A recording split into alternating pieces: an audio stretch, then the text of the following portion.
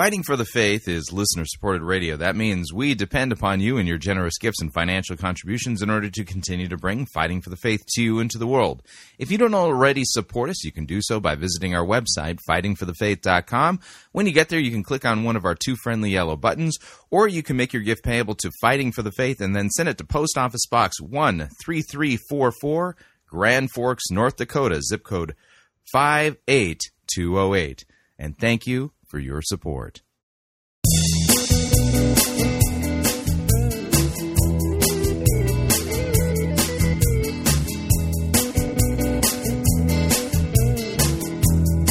It's time for another edition of Fighting for the Faith. Tuesday, June 13th, 2017. Tide is right, the winds are fair. Time to get the Alethea back out to sea. At least for a couple of weeks before we head down to Australia for a Spec Ops mission.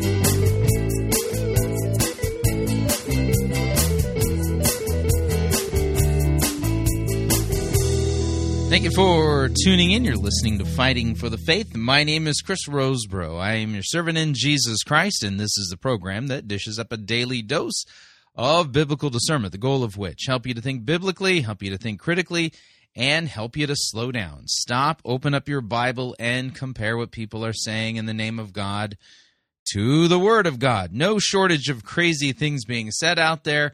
And we take the time to open up God's Word to compare and contrast what the most popular pastors, preachers, teachers, conference speakers, self-proclaimed prophets, prophetesses, self-appointed apostles and apostolettes, and those generally put forward by the evangelical industrial complexes, those whom we need to be listening to, whose books apparently we need to be buying, and whose small group curricula we need to be studying instead of the Word of God. Yeah, it's weird how that works out, but that's one of the major consistent things that we are seeing more and more and more of.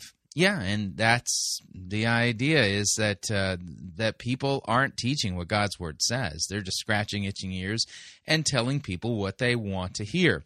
Now, in our postmodern society, here's a concept that I want you to think about that I hope to get back to and kind of drum into people's heads on a more regular basis, and that is that idolatry has changed in our world. Now, I'm getting this concept, by the way, from Aaron Wolf of Chronicle magazine, and he was one of the speakers at the Issues, Etc. Making the Case conference, and he was making the case for natural law, and his lecture was amazing, absolutely amazing.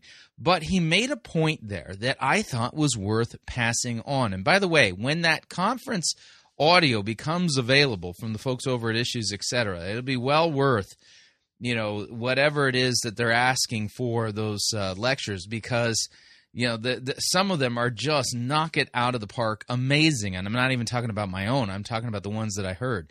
And so Aaron Wolf's in particular is a vital lecture to listen to, and so I strongly recommend it. But he made the point that in centuries past, idolatry was quite recognizable because people made, you can see the objects of their worship, and so the God, the deity they worshipped was outside of themselves, although oftentimes when it comes to idolatry, it's a deity that is in fact, all idolatry is this. It is a deity that is one's own making. But the world we live in now has cut out the middleman when it comes to idolatry.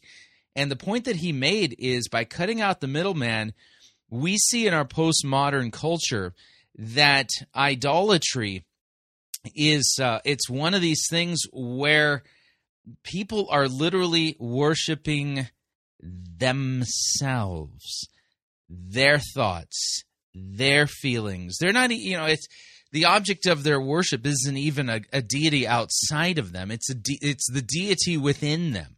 And so you see this in the broader culture as postmodernity has taken hold, and is what's at the root of what people have lovingly come to refer to as special snowflakes. Those people who absolutely freak out in the name of tolerance and are so intolerant. Yeah. These are people who literally believe that you are bullying and harassing them when you point out that there's an actual standard that we're all accountable to, that there's a deity that we're accountable to.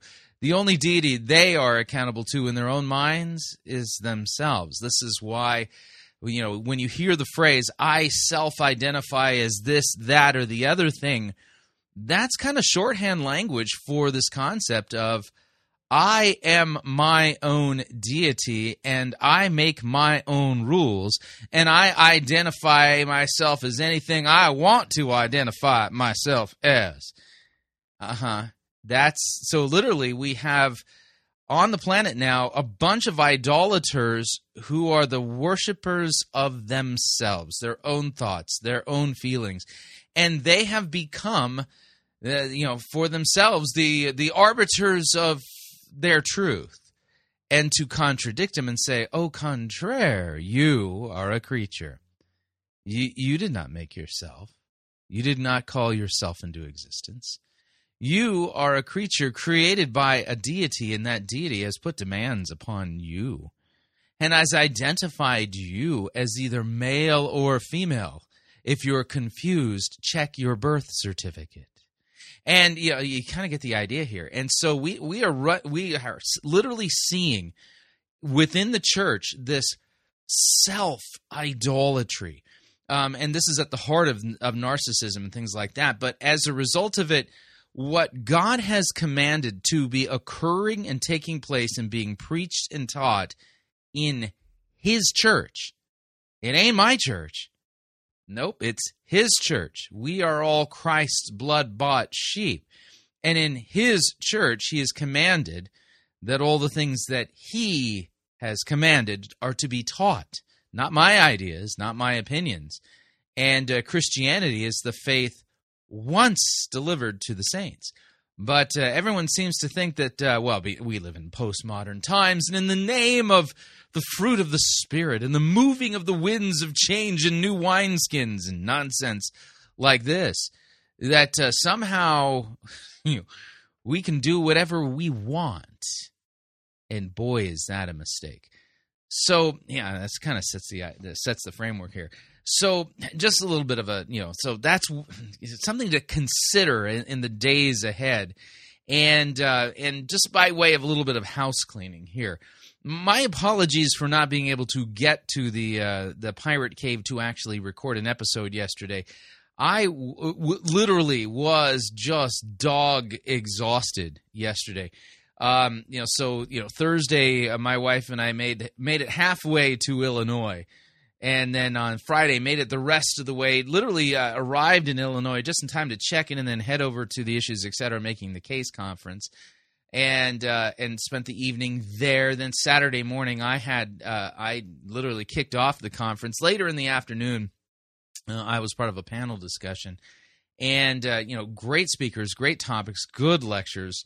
When you have an opportunity to get a hold of them, avail yourself of that opportunity. These were really good lectures.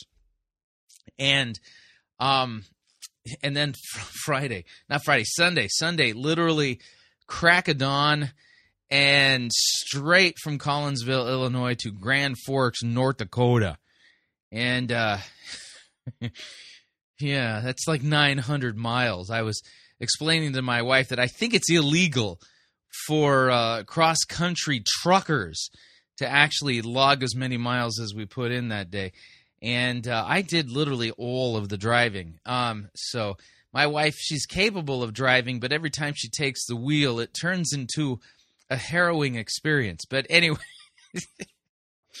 so yesterday, seriously, I got up, and the first thing I want to do after I got up was go right back to bed. So I had to kind of invoke a personal day for recovery if you would, and got some time into the studio to begin to lay out what I want to do for the next 2 weeks.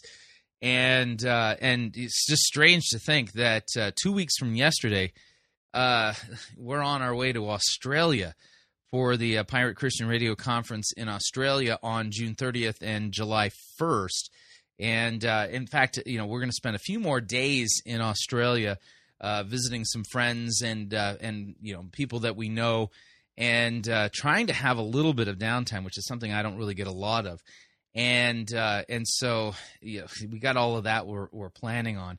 And just by way of reminder, we still have openings available for the Australia conference. The Grand Forks Oslo, Minnesota conference is starting to fill up.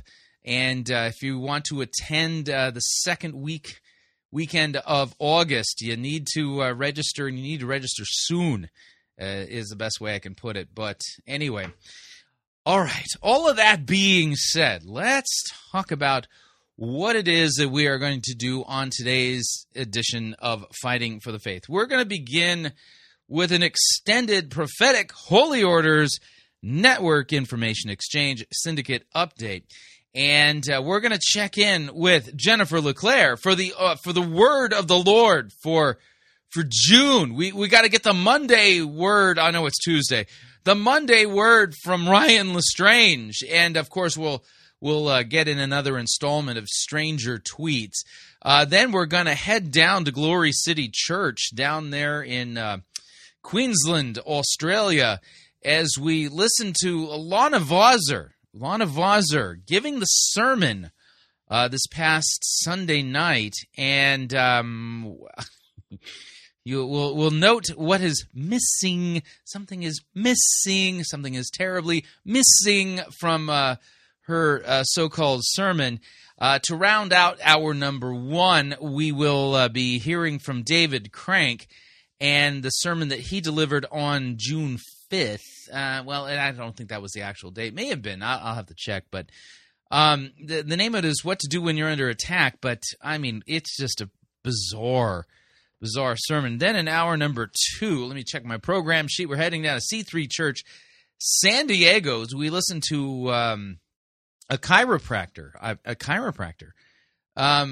whose name is Matt Hubbard, delivered a sermon titled Casting God's Vision. Yeah, so apparently chiropractors are now qualified to be pastors and deliver sermons and to teach us a non-biblical doctrine called vision casting. So that will be today's episode of Fighting for the Faith. I strongly recommend you make yourself comfortable. We got a lot of ground we need to cover, and since we're going to begin with the prophetic Holy Orders Network Information Exchange Syndicate update, let's do this. Oh, hallelujah.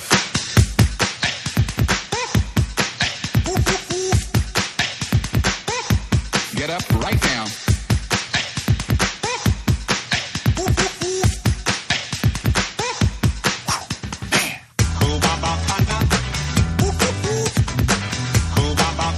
I'm hearing something real powerful for someone.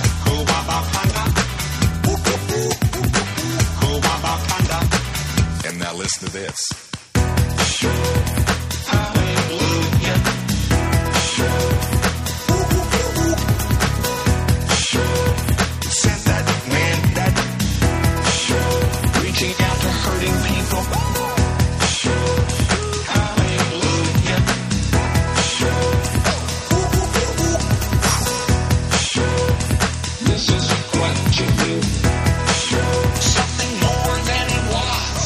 Yeah, that's right. That's Robert Tilton and Hubbard. So we are going to head over to the YouTube channel of self-proclaimed prophetess Jennifer LeClaire, the senior editor of Charisma Magazine, as she has released the word of the Lord for the month of June of 2017. Now, again, my apologies.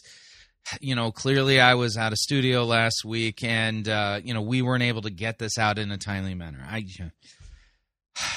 I know some of you, you can't even begin to plan your month until you hear what the word of the Lord is for the month. And again, my apologies.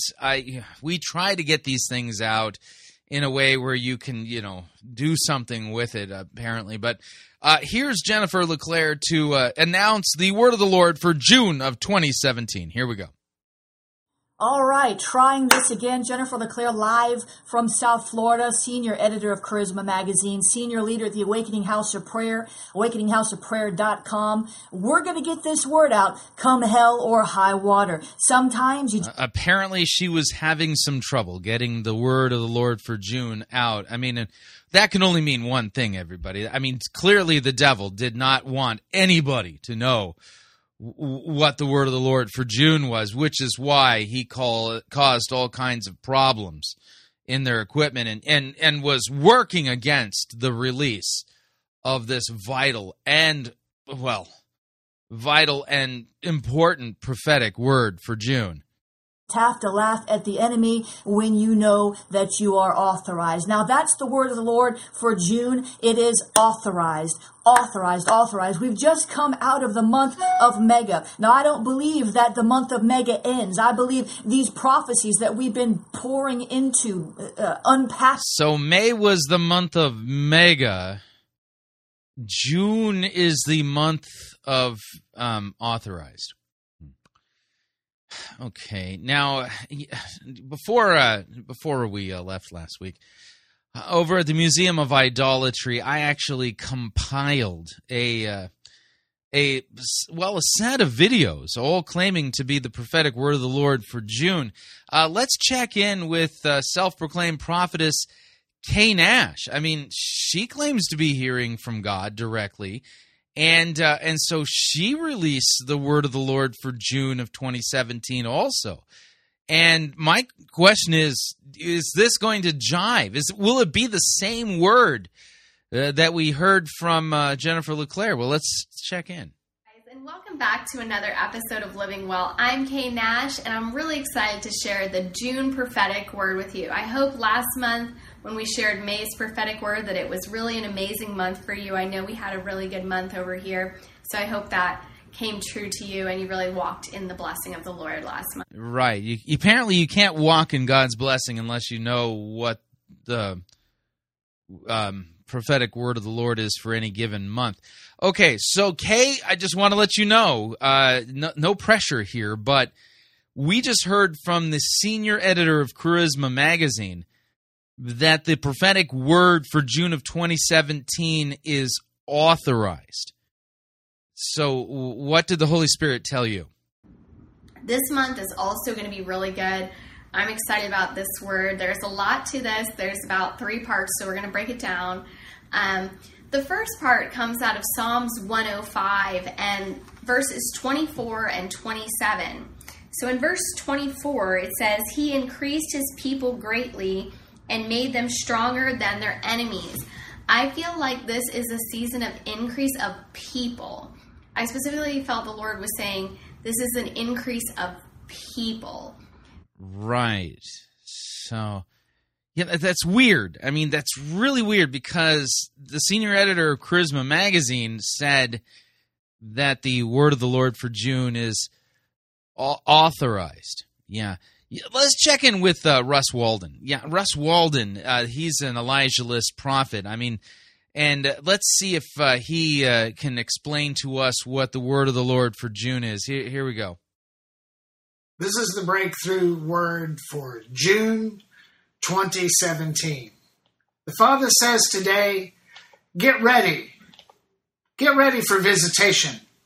For I will not leave you where you are, says the Father. Get ready for visitation. Okay, now I'm really confused. Okay, so the word of the Lord for June is increase of people according to Kay Nash, according to the senior editor of Charisma Magazine, who had demonic activity preventing her from getting this word out. But she, and she persevered through it and was finally able to release it. The word for June is authorized, but then Russ Walden says, get ready for visitation. Yeah, I'm just a wee bit on the confused side. Which of these is the word of the Lord for 2017. How do we know, These prophecies that we have been releasing and praying into on the morning Periscope broadcast, these prophecies that we've been extending our faith to believe for, these prophecies are progressive. The revelations are progressive. I mean, we started with Dream Wild, and then we moved on to Ride the Wind. And then I remember the whole Ride the Wind thing. If you haven't heard that, look it up on fightingforthefaith.com. Goes up in a fierce attitude to combat the enemy. We talked about the payback, and many of you saw payback in your life. We moved into the mega. We're launching a mega movement here at awakeningblaze.com. Just any day the website will be up. But now today, the Lord is telling me to share with you Authorized. See, you are authorized. You have been given authority in the name of Jesus. I want to read to you and forgive. Yeah, authority in the name of Jesus to do what exactly? Are you sure this is a word from God? Because none of the prophets seem to agree. I mean, and here's the thing. I actually, after we put the Museum of Idolatry exhibit together for June's prophetic words, I actually posted a link over at Michael Brown's Ask Dr. Brown Facebook and asked him straight up if he could give us some guidance. How do we go about figuring out which of these competing words of the Lord is the actual word of the Lord for June of 2017? None of these people who claim to be hearing from God agree with each other. So how do we go about figuring this out? I mean, it's quite the mysterium tremendum, if you ask me. But by the way, talking about mysterium tremendum, let's check in with Stranger Tweets. And now, Stranger Tweets with Ryan LeStrange. When heaven's economy opens over your life, sudden, explosive financial breakthrough comes forth. Hashtag Divine Shakeup. Right, yeah, that was an actual tweet that Ryan LeStrange sent out April 21st, 2017. Speaking of Ryan LeStrange, this is close to fresh. This was released yesterday, later in the day, of course. He seems to be not as like clockwork in his postings of the Monday Word, but the Monday Word of the Lord is now out for this week. So I know it's Tuesday, but see if you can work this into your day planner. I'm a stranger with the Monday Word. My Monday Word is a... I should warn you, you might want to grab your Fighting for the Faith Prophecy bingo card.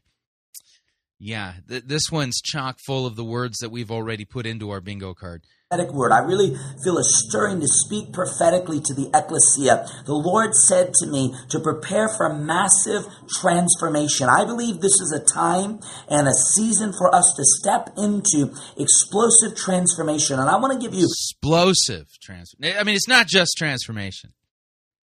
Yeah, this is explosive transformation. And, I can only think of things like, explosive diarrhea, and things like that. I mean, that's transformative for sure. A prophetic picture. Reading the book of Ephesians 1, which is one of my favorite books, it's talking about Jesus, and it says in verse... Ephesians 1 is one of your favorite books. Yeah, go back if you're not sure that's what he said. That is what he said. 22. He hath put all things in subjection under his feet, and gave him as head over all things to the church, or the Greek there's ecclesia, to the legislative and called out ones. Said he gave him to be the head to the ecclesia, which is his body, the fullness of him who fills all in all. And the Lord has been dealing with me about the radical and massive transformation that he is unlocking in this time. I believe he's inviting us, the people of God, into realms and dimensions of explosive transformation. Right, yeah. We're being invited into realms of explosive transformation. Yeah. Whew, that's just so... I have no idea what it means. That's a sentence. I mean, clearly. I mean, he's using nouns and verbs and stuff. Yeah, you've been invited into the realm of explosive transformation, right? I believe mantles of revelation are being released. Mantles of revelation are being released. By the way, again, if you forgot to grab your Fighting for the Faith prophecy bingo card, you are missing a prime opportunity to get a bingo. I'm just saying, I believe key revelations that open up dimensions and realms are being released. I believe whole realms are being released. Wow. Man, I mean, how big are these realms? Can I fit them in my pocket? Greater sense and awareness of the ecclesia, who we are as the called out ones, who we are as those sons and daughters of the Most High God, to be the fullness in the earth of the body of Christ. It's interesting that he uses the word fullness because it speaks of right. Yeah, I mean, it's just amazing. He uses the word fullness. Yeah, I mean, it's so few people use that word anymore. It's just amazing how God used it. Yeah. Total and complete manifestation of Jesus through the apostolic, the prophetic, the evangelistic, the pastoral, the teaching, and all the other gift sets and functions, that when the ecclesia arises and begins to move as the kingdom people that we are called to be, we become a full expression of Jesus. And I believe this is the crux of transformation. And right. The whole crux of it's right here, man. Was speaking to me so strong prophetically about the emerging apostles and prophets. And he began to say to me that there are... Which, by the way, he claims to be an apostle. Check his Twitter info about himself. He claims to be an apostle. Apostles and prophets that are being released in this hour, that I, even the Lord, am releasing them in this hour with kingdom mandates of transformation. For the enemy has tried to stifle them, to shut them down, to shut them up, even to block and break the alignments that I'm bringing between them. And with oh no, they're blocking and breaking alignments. Oh man, that'll just put a damper on the explosive transformation realm thingy. I mean, I can't believe that's happening. People, says the Lord, but I am releasing them in this hour with kingdom plans and kingdom exploits, mantled for transformational exploits. Right. Have you been mantled for transformational exploits? Well, if you're part of the apostolic foundational thingy, the realms of the explosions will, yeah. So there you have it. I had no idea what he's saying, but man, he sure is saying it passionately. So I mean, that's all that matters. Is if you just shout it, if you shout nonsense, and make it sound like you believe the nonsense and that it's somehow explosively transformative. It'll just mess up your life. I'm just saying. So there. All right, we're up on our first break. If you'd like to email me regarding anything you've heard on this edition or any previous editions of Fighting for the Faith, you can do so. My email address is talkback@fightingforthefaith.com, or you can subscribe on Facebook, facebook.com/Pirate Christian. Follow me on Twitter. My name there @Pirate Christian. Quick break. When we come back, we're going to be hearing from Lana Vawser as well as David Crank. And also during the break, brand new Max Holiday. Stay tuned. Don't want to miss him. We'll be right back.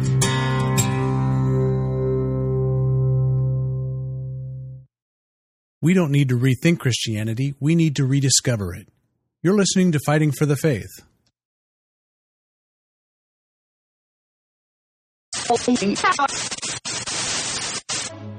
You're listening to Pirate Christian Radio. We'll be taking your false doctrine now.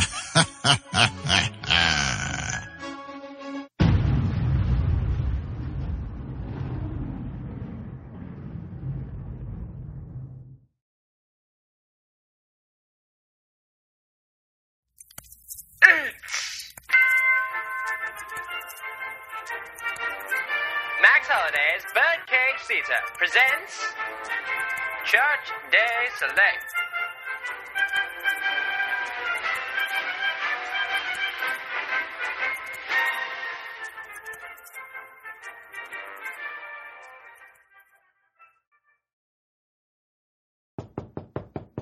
Come in. Hello, I'm here for my 2:00 appointment. Yes, Mrs. Staley, is it? That's me. Have a seat. So, what is it I can do for you today? I was hoping that I could upgrade my prayer account today. That is excellent. Let me just look up your information. It looks like you've been with us for about 3 years. That's right. And you're currently a member of our spiritual growth prayer package. Yes. Well, that's not good. What's not good? It says here that your account, even after 3 years of accumulated dream interest, is still classified at a micro prayer level. What does that mean? It means that your current dream destiny balance is non-existent. It says that you have experienced 0 spiritual growth. That's very disturbing. There must be some kind of mistake. Well, we can easily fix this. I'm just going to pull up your pre-appointment questionnaire.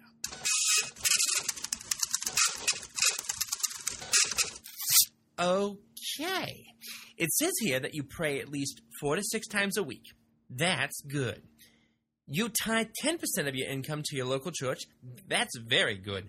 You're happily married. You have 2 children and... Oh. What's O? Well, in the career box, you put NA. Well, I'm a stay-at-home mom. So what you're saying is that you don't have a real job. It certainly feels like a real job to me. Okay, then. So, what can we do to fix my account balance? For starters, we'll go over your current dream projections for the next fiscal church year. That'll give us a baseline to work from. So, what are your big plans for this year? Well, I'm currently trying to potty train my 2-year-old by summertime. Uh-huh. I'm trying to grow my own vegetables in my back garden. Okay. And my husband and I are also saving up money to fix our roof. Well, then. That explains a lot. What do you mean? It's painfully clear to me that you're simply not dreaming big enough. Not big enough? Well, doy. Potty training, vegetables, and roofs are chump change and are simply unworthy of a mega prayer account. Oh, so what do you suggest I do? Well, first things first, you're going to need to get a real career. It really doesn't matter as long as it's related with fame, fortune, or glory.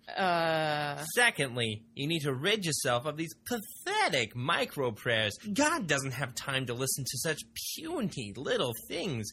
What would be your current dream car? Probably a minivan, so I could have enough room for the kids and groceries. I think I just opened my mouth a little bit. Okay, instead of a minivan, why not pray for a Maserati? I couldn't afford the insurance. That's what the career is for. See, you're so trapped by your own micro-dreams that you can't see your potential. I don't want a career. I love being a stay-at-home mom.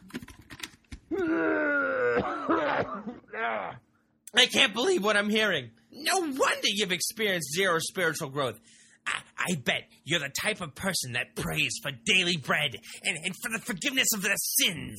Why, yes, actually. Get out of my office!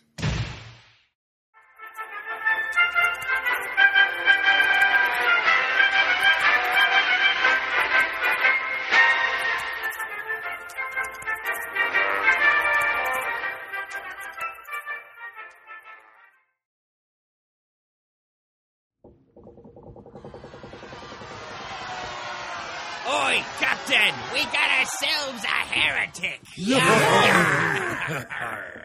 And exactly how do ye know that she be a heretic? She be endorsing the health and wealth heresy. Does he be speaking the truth? Jesus died to make us rich! Boo! Boo! And what exactly do we do with heretics? We throw them in the boo box. No. We preach the gospel to them. What if, the heretic doesn't repent? Then we throw them in the boo box.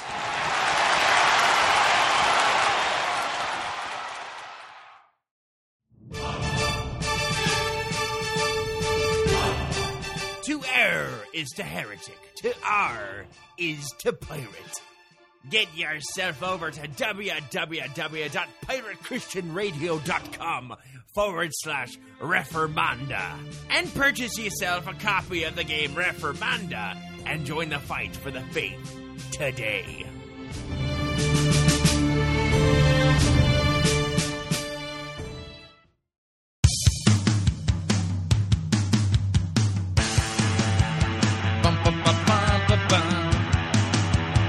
Na na na na na na.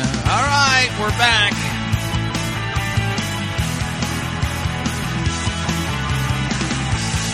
Warning, listening to Fighting for the Faith could cause you to think that every single person claiming to be a prophet or a prophetess is not. Just a reminder, Fighting for the Faith is listener-supported radio. That means we depend upon you and your generous gifts and financial contributions in order to continue to bring Fighting for the Faith 2 into the world. And you can partner with us by visiting our website, fightingforthefaith.com. When you get there, you'll see our two friendly yellow buttons. One says donate, the other says join our crew. When you join our crew, you're signing up to automatically contribute an amount that you choose. That's right. You get to pick your rank in our crew. Lowest rank is Powder Monkey at $9.95 a month. After that, Gunner's Mate at $24.95 a month. From there, Master Gunner at $49.95 a month, and then Quartermaster at $99.95 a month. This is a great way to support us, by the way. Of course, if you'd like to make a one-time contribution, you can do so by clicking on the donate button, or you can make your gift payable to Fighting for the Faith, and then send it to Post Office Box 13344, Grand Forks, North Dakota, zip code 58208. And let me thank you for your support. We truly cannot do what we are doing here without it. All right, we are still under the big umbrella of the Prophetic Holy Orders Network Information Exchange Syndicate, but let's kind of reset by doing this. So I was having this wedding, and we had Shabbat. Shabbat Sunday. Yeah. Shabbat. Oh. Shabbat. Shabbat. Wow. Shabbat Sunday. Headless, toothless devils. Somos mais que pensadores. Yeah, that's right. That's Heidi Baker and Shabbat. We're heading down to Glory City Church, where Catherine Runala holds court as the in-house prophetess / apostolette.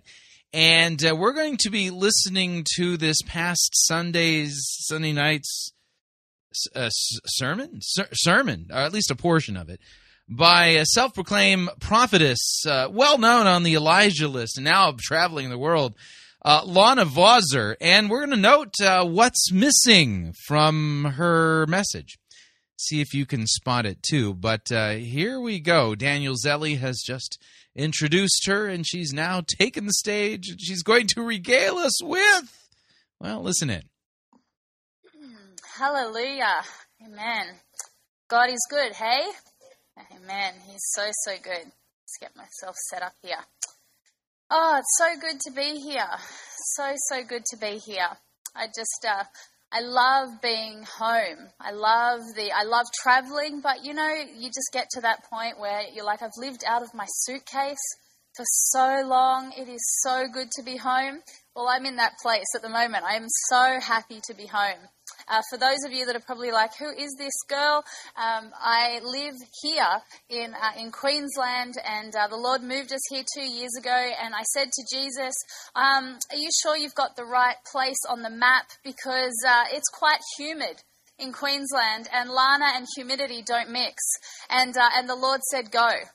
Please, Jesus, he said, go. And so we moved here 2 years ago, and even though it has been a stretch for me to live in humidity, I absolutely love it. Amen? I live under my air conditioning with my coffee, and Jesus speaks to me. So it's awesome, right? Hallelujah. Okay, so tonight I really want to share with you a message that the Lord gave me through a dream at the... Notice what she didn't say. She didn't say, open up your Bibles to the book of 2 John or Romans or the Gospel of Matthew. No.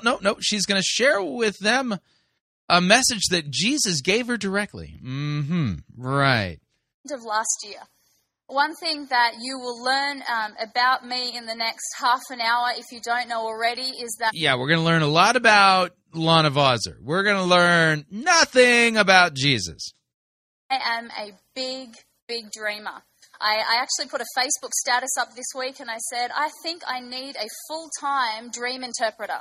I think I need somebody in my life who I can bless financially that can help me interpret my dreams. Because every night, every couple of nights, I'm constantly dreaming and waking up the next morning going, I have absolutely no idea what that means, right? But don't we love the way that the Lord speaks? Every dream, every symbol, every creative way that he speaks is an invitation to... You think every dream is God speaking to you? Really? It's an invitation, it's a journey to go with the Holy Spirit to find out what he's sharing. And so my life is very much characterized by that. I will have dreams, the Lord will give me highlight pictures, I have no idea what they are, and then I seek him. And it's this amazing, fun journey of seeing him bring pieces of a puzzle together. So this message I'm going to share with you tonight, I really believe is one of the main themes that God is highlighting right now in this season. And like I said, it was birthed... So this is a theme that's being highlighted in this season. Right, yeah. And so this is birthed in the supernatural, you know. A dream, and it was really creative. This dream, when I woke up, I thought, I have no idea what you're talking about, Lord, and he took me on a journey. So I hope that this dream blesses you as much as it did me, because I've preached this message quite a lot around the world, and I just think it's a fun way of the Lord communicating his heart for this season. So I have a dream at the end of last year, and the Lord says, Jesus appears to me. Notice, again, no Bible here. No effort to even preach the Bible. In fact, I'm looking at the podium. There is no Bible on the podium. And he says to me, Lana, there are new shoes for the new season. I thought, hallelujah, are they going to be nice red high heels? Like, isn't it bizarre what your brain thinks in the middle of a dream? I'm having an encounter with the Lord and my mind's going, are they going to be high heels or flats? Are they going to be flip-flops? And I can just imagine he's standing there going, okay, you ready? And so he's standing there in this dream in front of me and he says, there's new shoes for the new season. My mind's going nuts, and all of a sudden he hands me a pair of shoes. These are the shoes that he hands me in my dream. If you can't see them up the back, they are a pair of Nikes. He hands me the Nikes and he says, new shoes for the new season, and I woke up.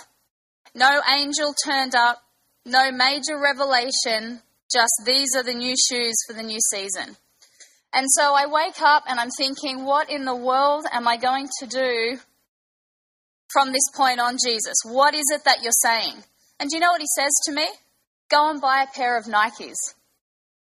Now, let me just invite you into my life for a second.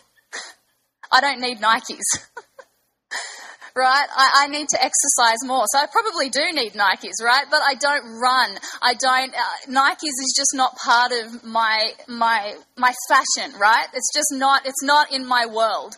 And I cannot shake this feeling of the Lord saying to me, go and buy a pair of Nikes. Okay, Jesus, I'm going to buy a pair of Nikes. So I go to the local shop, wherever I was traveling, and I go into the Nike store, and who would have thought you can get Nikes in every color of the rainbow? Like, amazing. And so I'm standing there, and the guy's saying to me, well, we've got these blue ones, and there's purple, and there's pink, and there's yellow. And I'm like, no, they actually won't do. And he said, but they're your... And the people there at Glory City feel like they're hearing a word from God. They're not hearing from God at all. The Bible is not even present on the podium. Size. And I said, no. You actually don't really understand. They need to be black and white. And he said, but I actually don't have them in your size. He's like, look, just take the green ones. And I'm trying not to say, listen, I had a dream. And Jesus spoke to me in a dream and he gave me black and white Nikes, and they need to be these Nikes. And he's an amazing guy giving me his sales pitch, and I'm like, thank you, but no thanks. I can't take them. I'm walking out of the store and he yells out to me, hang on a sec. I think I have one box left in the back. Let me just run out the back and check. So he runs out the back And I'm sure you can anticipate the end of the story. He comes out, he grabs this shoebox, he opens it up and he says, "What about these?" And the first thought in my head is, do not burst into tears, Lana. Keep a straight face. They'll do. And he hands me these pair of Nikes. I try them on. They're a perfect fit. I take them back home. I'm sitting in my lounge room with a cup of coffee because we know that the Lord loves to commune over coffee. Hallelujah. I got a witness in this room, right? And I'm sitting there and I'm staring at these Nikes. And I've got worship music on and I'm pressing in. Come on, Lord, what is it? What is it? What is it? Nothing. For 15 minutes I sat there in silence. The Lord did not speak to me. And then he whispers, "What have I taught you to do, Lana, when I highlight a symbol?" Aha. Go and research what I have showed you. So part of my prophetic journey is if the Lord highlights a turkey, if he highlights Nike, if he highlights an owl, if he highlights shoelaces, whatever it is, I want to place value upon what he's saying, even if I don't understand it. And part of my process is I will go and in the natural, I'll do all I can to educate myself on a symbol. So I jump online and I start looking at Nike. And the false Greco-Roman god, Nike. Please tell us, what was God highlighting from this idol, IDOL? Historical context of the word Nike. Do you know what it means? Victory. And instantly the Lord speaks to me and he says to me, this is the season where I am awakening my people to the victory that is already theirs. The new shoes for the new season, you already have the shoes. It's just time to step into them. Oh, yes. So I'm in heaven researching. I'm writing, I'm taking notes. And what do we know about Nike? Their slogan is what? Now, I just want to make sure you understand this. Nike. In the ancient Greek religion, Nike is the goddess who personified victory. Yeah, so we got a problem here. So not only are we not hearing God's word, I mean, this is just utter nonsense. I don't know what this is, but how anybody who calls themselves a Christian can sit under this and say, oh man, I'm being taught what God wants me to know right now. Oh, this is definitely a now message from God. It's unbelievable. They're not hearing God's word at all. And they're at church. And this is the sermon. Just do it. The Lord says to me in this season, there is fear and intimidation that's attempting to push my people back. Now, a little bit of a note here. Did you catch those words? The Lord wants us to know in this season. By the way, this particular justification for modern-day prophets and apostles is flat out, contradicted by Jesus. Mm-hmm. In Acts chapter 1, verse 6, when the disciples came together, they asked Jesus, Lord, will you at this time restore the kingdom to Israel? He said to them, it is not for you to know times or seasons that the Father has fixed by his own authority. And times or seasons, those are plural in the Greek. They are plural. So her claim that in this season God wants you to know that Nike is the thing, that, oh man, that's what he's highlighting, because this is the season for that. Jesus said it is not for us to know the times of the seasons. It's not. And now you understand that what she really is. She's a false prophetess sent by the devil with the specific task of getting people out of the written word of God. They are not hearing the word of God. She's there under a false pretense. She is claiming to be hearing directly from God when she has not. In fact, let me give you a word from a real prophet, the prophet Ezekiel. Yeah, if you want to know what it sounds like to prophesy, I recommend reading Ezekiel, Isaiah, Jeremiah, Amos, Malachi. That's where you're going to find out what a real prophet sounds like. They are constantly calling people to repent of their idolatry. And listen to the words of the prophet Ezekiel, whom Jesus himself validated as a prophet. Ezekiel 13, verse 1. The word of the Lord came to me, and that's Ezekiel speaking. Son of man, prophesy against the prophets of Israel, who are prophesying, and say to those who prophesy from their own hearts, hear the word of the Lord. Thus says the Lord God, woe to the foolish prophets who follow their own spirit and have seen nothing. Your prophets have been like jackals among ruins, O Israel. You have not gone up into the breaches or built up a wall for the house of Israel, that it might stand in battle in the day of Yahweh. They have seen false visions and lying divinations. They say, declares the Lord, when the Lord has not sent them, and yet they expect him to fulfill their word. Have you not seen a false vision, uttered a lying divination, whenever you have said, declares the Lord, although I have not spoken? Therefore, thus says the Lord God, because you have uttered falsehood and seen lying visions, therefore, behold, I am against you, declares the Lord God.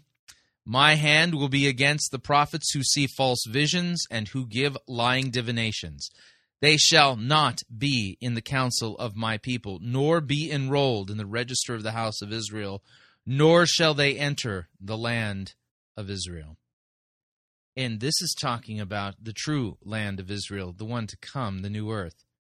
And you shall know that I am the Lord God, precisely because they have misled my people, saying peace when there is no peace, because when the people build a wall, these prophets smear it with whitewash. Say to those who smear it with whitewash that it shall fall. There will be a deluge of rain, and you, O great hailstones, will fall, and a stormy wind break out. Yeah, that's what Lana Vawser is. She's one of those. She has not heard from God. She's not uttering words from the Lord. She is uttering lying nonsense. The source of this is her own wicked heart. And if she does not repent of her false prophecies, then the prophecy of Ezekiel will come true for her as well.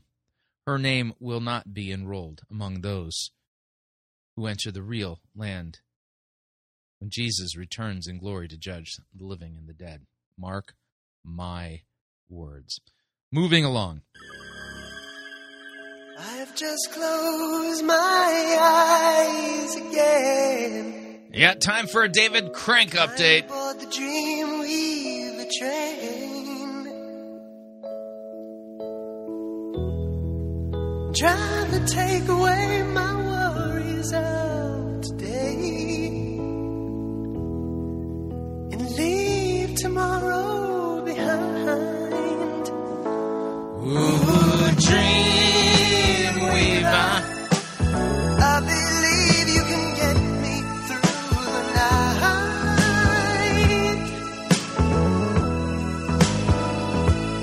Ooh, Dreamweaver, I believe we can reach the morning light. yeah, that's right. That's Gary Wright and Dreamweaver. So we're heading over to Faith Church St. Louis. We're going to be listening to, well, apparently a word, that a direct revelation given to vision casting leader David Crank. Yeah, I'll let him explain. Here we go. Excited about this weekend because this is not just a sermon that I have to preach. It's a word from God, and that's one of the reasons why I wanted to bring it. Not just a sermon. No. Oh, it's so much more than a sermon. This is a message that David Crank received directly from God. Yeah, that's what he's saying. and stream it to all of our churches today, Walden, Sunset Hills, Earth City. First of all, it feels good to be preaching to thousands and thousands of people at one time. And those of you that have not been yet to Florida, these are your family. You need to come down here and meet these people so you can live with them when you get old. And it'd be great. But God spoke to me on Tuesday. Today, of course, is Sunday. And on Tuesday in St. Louis, he spoke to me about 555. He woke me up. Really? So God spoke to you about 555, really? And looked at the clock, and he said, look at the clock. And I looked, and it was 5:55. 5 means grace. Everybody shout, 5 means grace. Now, by the way, that's a very specific thing that he's doing right there, which is explicitly forbidden in Scripture. Mm-hmm. So there I was walking down the street, and, I was in downtown Grand Forks, and I looked over at the clock that's over there by the bank, yeah. And I heard the Lord say, look at the clock. And I looked at the clock, and, wouldn't you believe it? The clock said 555, yeah. Yeah, you know what that means, right? Yeah, 555. It means nothing. That's what it means. No joke. On the way back from the Issues Etc. conference, we stopped at McDonald's for breakfast, and I ordered one of their breakfast sandwiches and a cup of coffee. And I had gone into, because we were gassing up the truck and everything, and so I went in there and literally. So I ordered one of those breakfast McGriddle thingies. I don't even know what they're called anymore. We just so rarely ever eat out. Anyway, so I ordered it, and there was a little bit of a line, and they gave me a receipt, and there was ginormous letters written at the top of the receipt. And you know what those numbers were? It was 333. Yep, my order was number 333 at this McDonald's somewhere in the state of Missouri. And you know what it meant? It meant nothing. It just meant nothing. And how do I know? Well, here's the reason why. Let me read to you a couple of passages of Scripture. Leviticus 19:26. You shall not interpret omens or tell fortunes. Mm-hmm. Yeah, you shall not interpret omens. Deuteronomy 18, verse 9, when you come into the land the Lord your God has given you, you shall not learn to follow the abominable practices of those nations. There shall not be found among you anyone who burns a son or daughter as an offering, anyone who practices divination or tells fortunes or interprets omens, or a sorcerer or a charmer or a medium or a necromancer, or one who inquires of the dead. Yeah, notice that in the interpretation of omens is listed as forbidden, kind of in the general category of witchcraft. And that's what an omen is, if you kind of think of it that way. An omen, according, if you just want to know what the word itself means, it is an event regarded as a portent of either good or evil. It's a sign or a token or a forewarning. It's And so what David Crank is doing right here by saying, I was woken up to the number 555, and that somehow this has significant meaning, and this isn't just a sermon. No. It's a direct revelation from God because, 555. He's literally doing something the Scriptures explicitly forbid: the interpretation of omens. And so when he spoke to me at 5:55, he looked at me as I was looking at the clock, and he said, I want to let you know, before you had a double anointing on you. And whatever I have, I'm telling you, you have it, right? The anointing fall, it comes down. And he said, now actually I want to put a triple anointing on you. There's a triple grace upon your life. And where you could before be ambidextrous and do this and that, now I'm going to allow you to do this, and that. Come on, somebody ought to shout amen. So rather than being ambidextrous, you're going to be tribidextrous? You're going to grow a third arm? Uh-huh. So that was Tuesday. Then later that day, he spoke to me to go over to an area in town in St. Louis called Ferguson. Some of you know that area. A lot of racial tension happened there. And I went to the spot where Michael Brown was actually gunned down, that spot in the road. And they actually kind of tore that up and put a new asphalt right there. So it's very obvious where it is.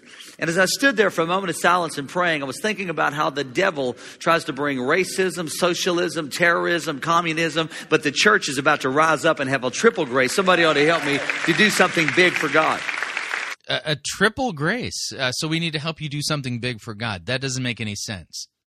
And on a side note, West Palm, you don't know it, but God began to speak to me that not only we got a church about 10 minutes from Ferguson now, 15, but God is speaking to me that we should build a church in the Ferguson-Florissant area, and we're going to do it. Come on, somebody ought to give God praise today. We're going to do that. So at that same time, again, this isn't a sermon, this is a word. He gave me Joshua chapter 10. So this isn't a sermon, it's a word from God. Chapter 10, verse 5 says this. Notice 5, we talk about 5, grace. It just happens to be 5. It happens to be the 10th chapter. And 5, 2 times. Class is what? 10. It's early for some people. People are like, 2? I don't know. Therefore, the 5 kings of the Amorites and the kings of Jerusalem and the kings of Hebron, they gathered themselves together and they went and encamped before Gibeah and they made war against it. They made war against it. I want to stop and tell you just this real quick. Some of you right now here and in all of our campuses, God is speaking to me that you are in warfare right now. What you're going through is not just natural. It has had supernatural help from hell to try to stop you back and keep you back from God's greater calling on your life. And so these 5 kings, everybody shout 5 kings.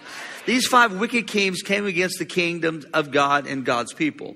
But how many of y'all know that God has men and women in a place at certain times to do warfare? Now, the Bible said this, that the weapons of our warfare are not carnal. So there is a war. There's a fight against... What are you doing? Just because you read out a portion of the warfare that took place when the children of Israel took the promised land, it has nothing to do with anybody, you claiming that God told you there's people who are going through warfare right now in their lives. This is nonsense. Dark and light, against evil and good, and some people say there's a fight against God and the devil. And yes and no, because the fight is real quick. Jesus already went to hell, defeated the devil, gave us power, and now we are the ones that are in charge here. That's what he said, whatever we bind on earth shall be bound in heaven, whatever we loose on earth. That's talking about the office of the keys and the forgiveness of sins. What are you doing? Shall be loose in heaven. Can somebody help me today? And so God has a job for us to do. And that's why the enemy has been fighting you so hard with the opposition, because he does not want you to achieve the life of your dreams. What? The devil's trying to keep me from achieving the life of my dreams. You are out of your mind. You are under a delusion. This is not biblical teaching. Start a church, you'll start a business, you'll rescue girls out of sex trafficking, you'll raise millions of dollars and start a church in the same area where Michael Brown was shot down. I'm telling you that the hope of the world is found in this book, and there is a distinct fight against dark and light. But when you find out who you are, you say, whatever I bind on earth shall be bound in heaven. Whatever I loose on earth shall be loosed in heaven. And so when those 5 kings come against you, you can send them out. The Bible said when they come, there's 5 kings coming against me. Who knew, You one way, but they flee 7 ways, because greater is he that is in you than he that is in the world. I can do all things through Christ who strengthens me. Yeah, except for actually preach a text, you don't seem to be capable of doing that. Yeah, so there you have the interpreting of omens, claiming of direct revelation, and the spewing of utter narcissistic nonsense. And the reason for all of this, well, it has everything to do with the fact that people are their own gods now. They listen to their inner voices, their inner me's, and think that they're hearing from God, when in reality they ain't hearing nothing from God. And pastors who are commanded explicitly in God's word to preach the word, that's the written word, they don't do that. No, not at all. Nothing even remotely close to it. far from it. So what do you think? All right, we're up on our second break. If you'd like to email me regarding anything you've heard on this edition or any previous editions of Fighting for the Faith, you can do so. My email address is talkback@fightingforthefaith.com, or you can subscribe on Facebook, facebook.com/Pirate Christian. Follow me on Twitter, my name there, @Pirate Christian. Quick break. When we come back, head down to C3 Church as one of the chiropractors in the San Diego area, Matt Hubbard, is going to be giving a sermon about vision casting. Yeah, stay tuned. Don't want to miss it. We'll be right back. Sissy-oprified religiosity won't save you. You're listening to Fighting for the Faith. Pirate Christian Radio Theater presents Death of a Salesman. Are ye a salesman? Why, yes, I am. Can I interest you in some...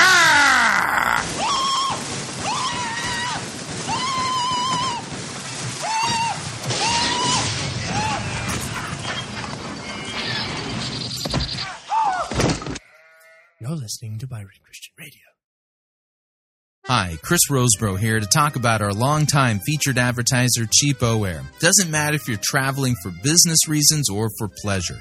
Doesn't matter if you're traveling within the United States or abroad. Cheapo Air is the place for you to save literally hundreds of dollars on your airfare, hotel rooms, and rental cars.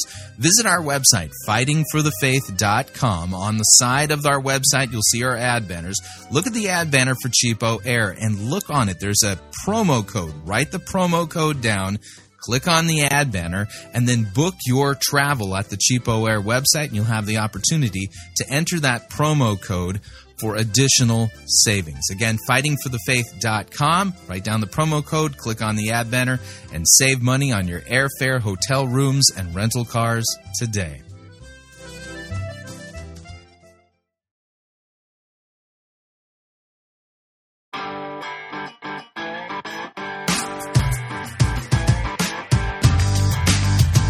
All right, we're back.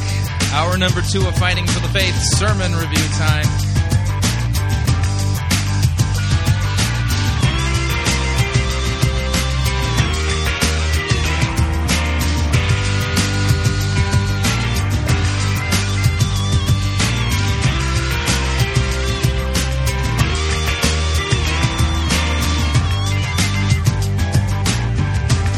Let's do this right, though.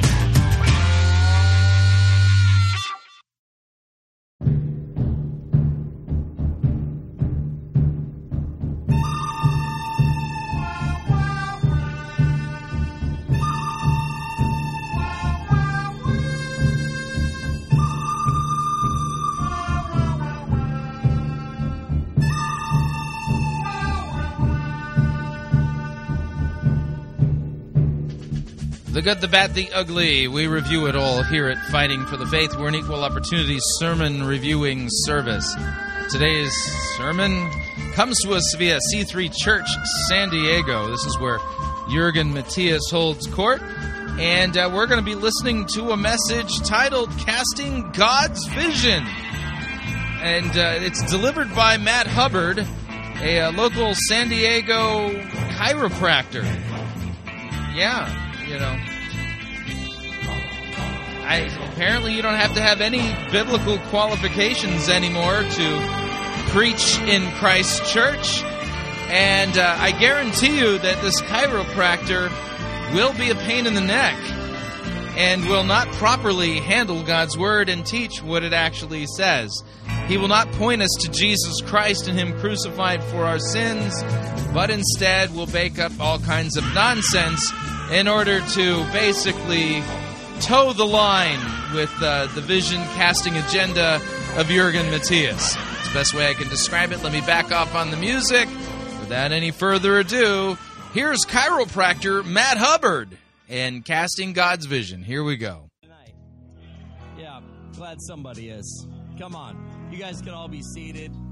You know, I'm stoked. You know, we got so many awesome preachers coming up in here. It's like, just give me a chance. You know, it's like X Factor. If you don't do well enough during the week, you're out. This one made it through, people. No, it's great. And then Pastor Jurgen, who was here for that word this morning? You know, the Holy Spirit's trying to get something to a church because he never got to his notes, but he was preaching my message. Crazy. It's true. It's true. There's no lies. Yeah, he stole it, did it better, so now... Yeah. Hello. No, it's going to be great, and that live worship thing is going to be powerful. But, you know, Pastor Samuel, if you didn't know, travels the world preaching all over, so he's seen it all, been around it all, and, you know, makes it back on Sunday just to be here, to be fed in this house, and I think him and his wife do amazing things, and I just see God opening doors for you, brother, and not just around the world, but right here in San Diego. I see your book around the country.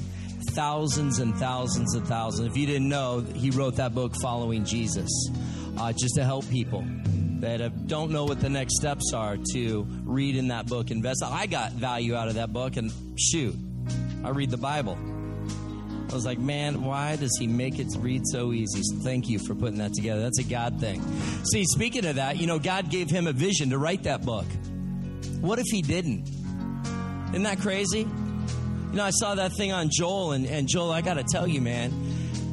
So God gave him a vision to write that book. Okay, wow, yeah, okay. This is about vision casting, apparently, okay. God doesn't take you to a place to tease you. You know, all things work together for good for those that love the Lord. And see, you're out there playing in front of thousands of people, so you got a taste. But see, the devil's into deception. So he tries to give you something sweet, but then twist. Oh, I agree. The devil's into deception. We're going to hear a lot of deception in this sermon. And I see now that you have revelation between black and white. Now you can go back, because how many know that worship needs to be in stadiums full, just like that? See, you've already been there. You know how to get there. Many people that are in churches on worship teams have never even thought that big. They're stoked to fill out to a, packed out Friday night. But see, that's not good enough for you, because you've already seen the vision. You already know what it feels like. You know what it is. But now you're going to be on a platform with the worship team getting the good news of Jesus Christ out there, because you've been there and you can lead people back through it. You know, it's hard to give vision to somebody if you haven't been there yourself. See, that's what's so amazing about our pastors. Yeah, Matt, where are you getting any of this from the Bible? Can you exegete a text for us, please? You know, he's been to a place. He's been through a valley and come out on the other side. You know, even this campus was prophesied. You're going to go from one mountaintop to an even greater mountaintop. And God's going to shake what he's going to shake. And God's been shaking my wife and I. You know what? Stuff's falling off. But it makes us better, bigger, stronger. You know, this word is for our church tonight to go to a new season, a new area in life. Vision has been my wheelhouse, you know, since I was a little kid. I always had vision of awesome stuff. You know, most of it got me in trouble. But then how many know God's like, all right, over this way. Come on. Nope, not over there. You want to fall off the stage? Go for it. But he's leading to us to a place, and he's doing it for this house, C3 San Diego, all over the county. And so, you know, you're not going to be able to come here and sit back.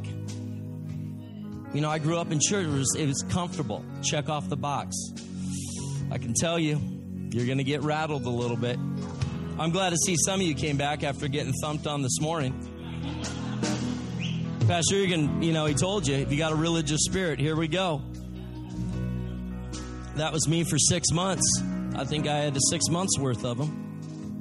But vision, man, I'm telling you, God's going to do something. I'll stay on track, I promise, tonight. Title of my message, which one did I end up with? You know, God keeps changing this stuff on me. It's so taking me out. Sweet. That's the one I was hoping. I never know. He could have changed it tonight on the front row. I literally went with this one, you know, Eye of the Storm. And then, nope, God switched out on me. Thank God for Paul Churchward. Where is he? I mean, he's got to have something stored up for heaven for preachers like me that just start changing stuff on him.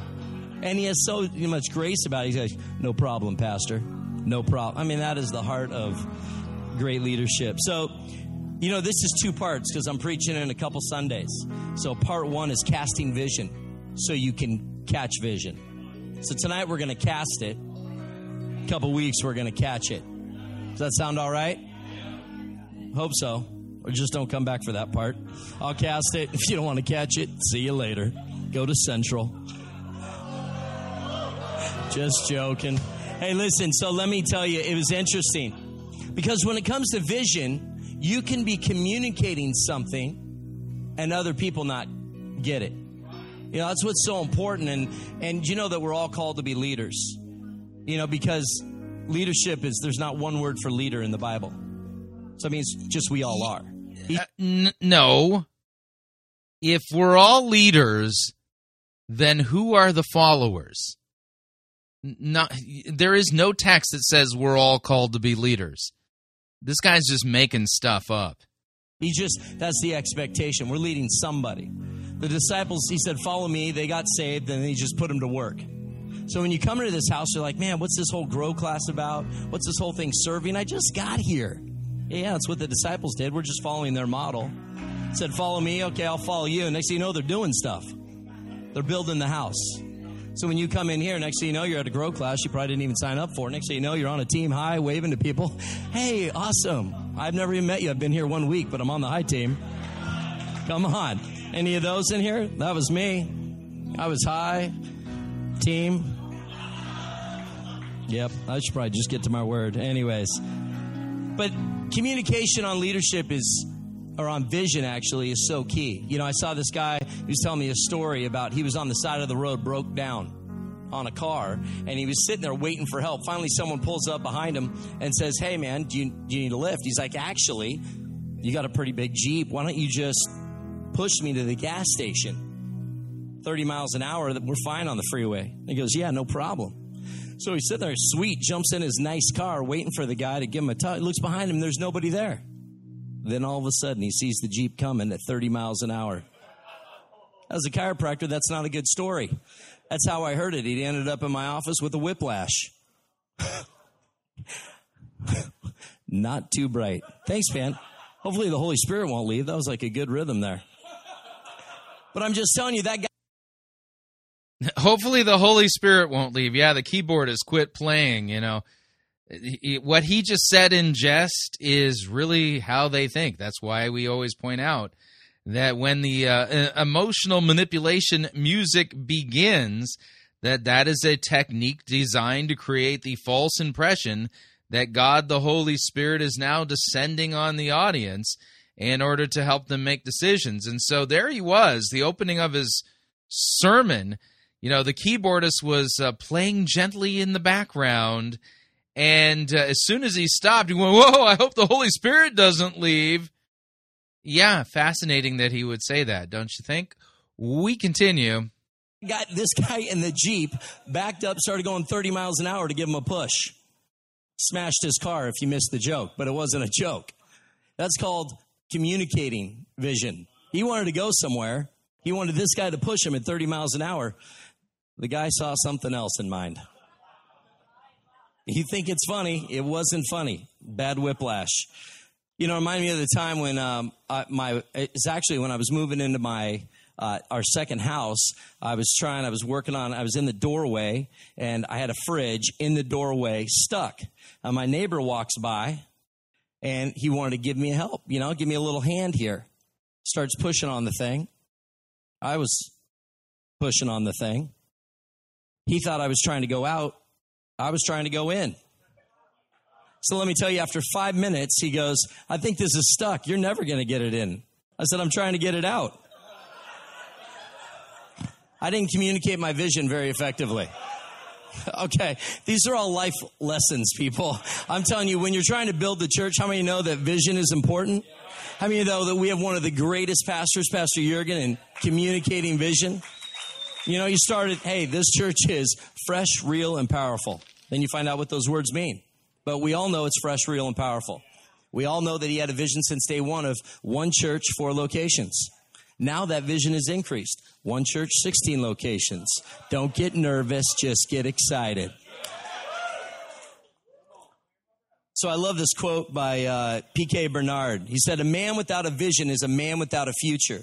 A man without a future will always return to his past. So how many know vision is important? Yes. P.K. Bernard, one of the apostles? You know, the first title of my message is, it's just the eye in the storm. You still got to have vision even when you're going through junk. You know, have anybody else been through junk besides me? Yeah, okay, 5 of you. Right on. Then you guys are highly favored and blessed, the rest of you. You just walk around too blessed to be stressed? Too anointed to be disappointed?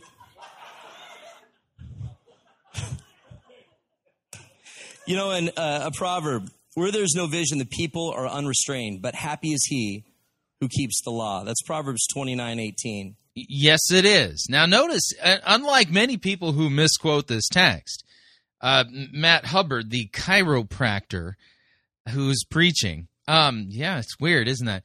It's just strange. Apparently, you don't really need to be, experts in anything related to the Bible anymore just to be able to preach.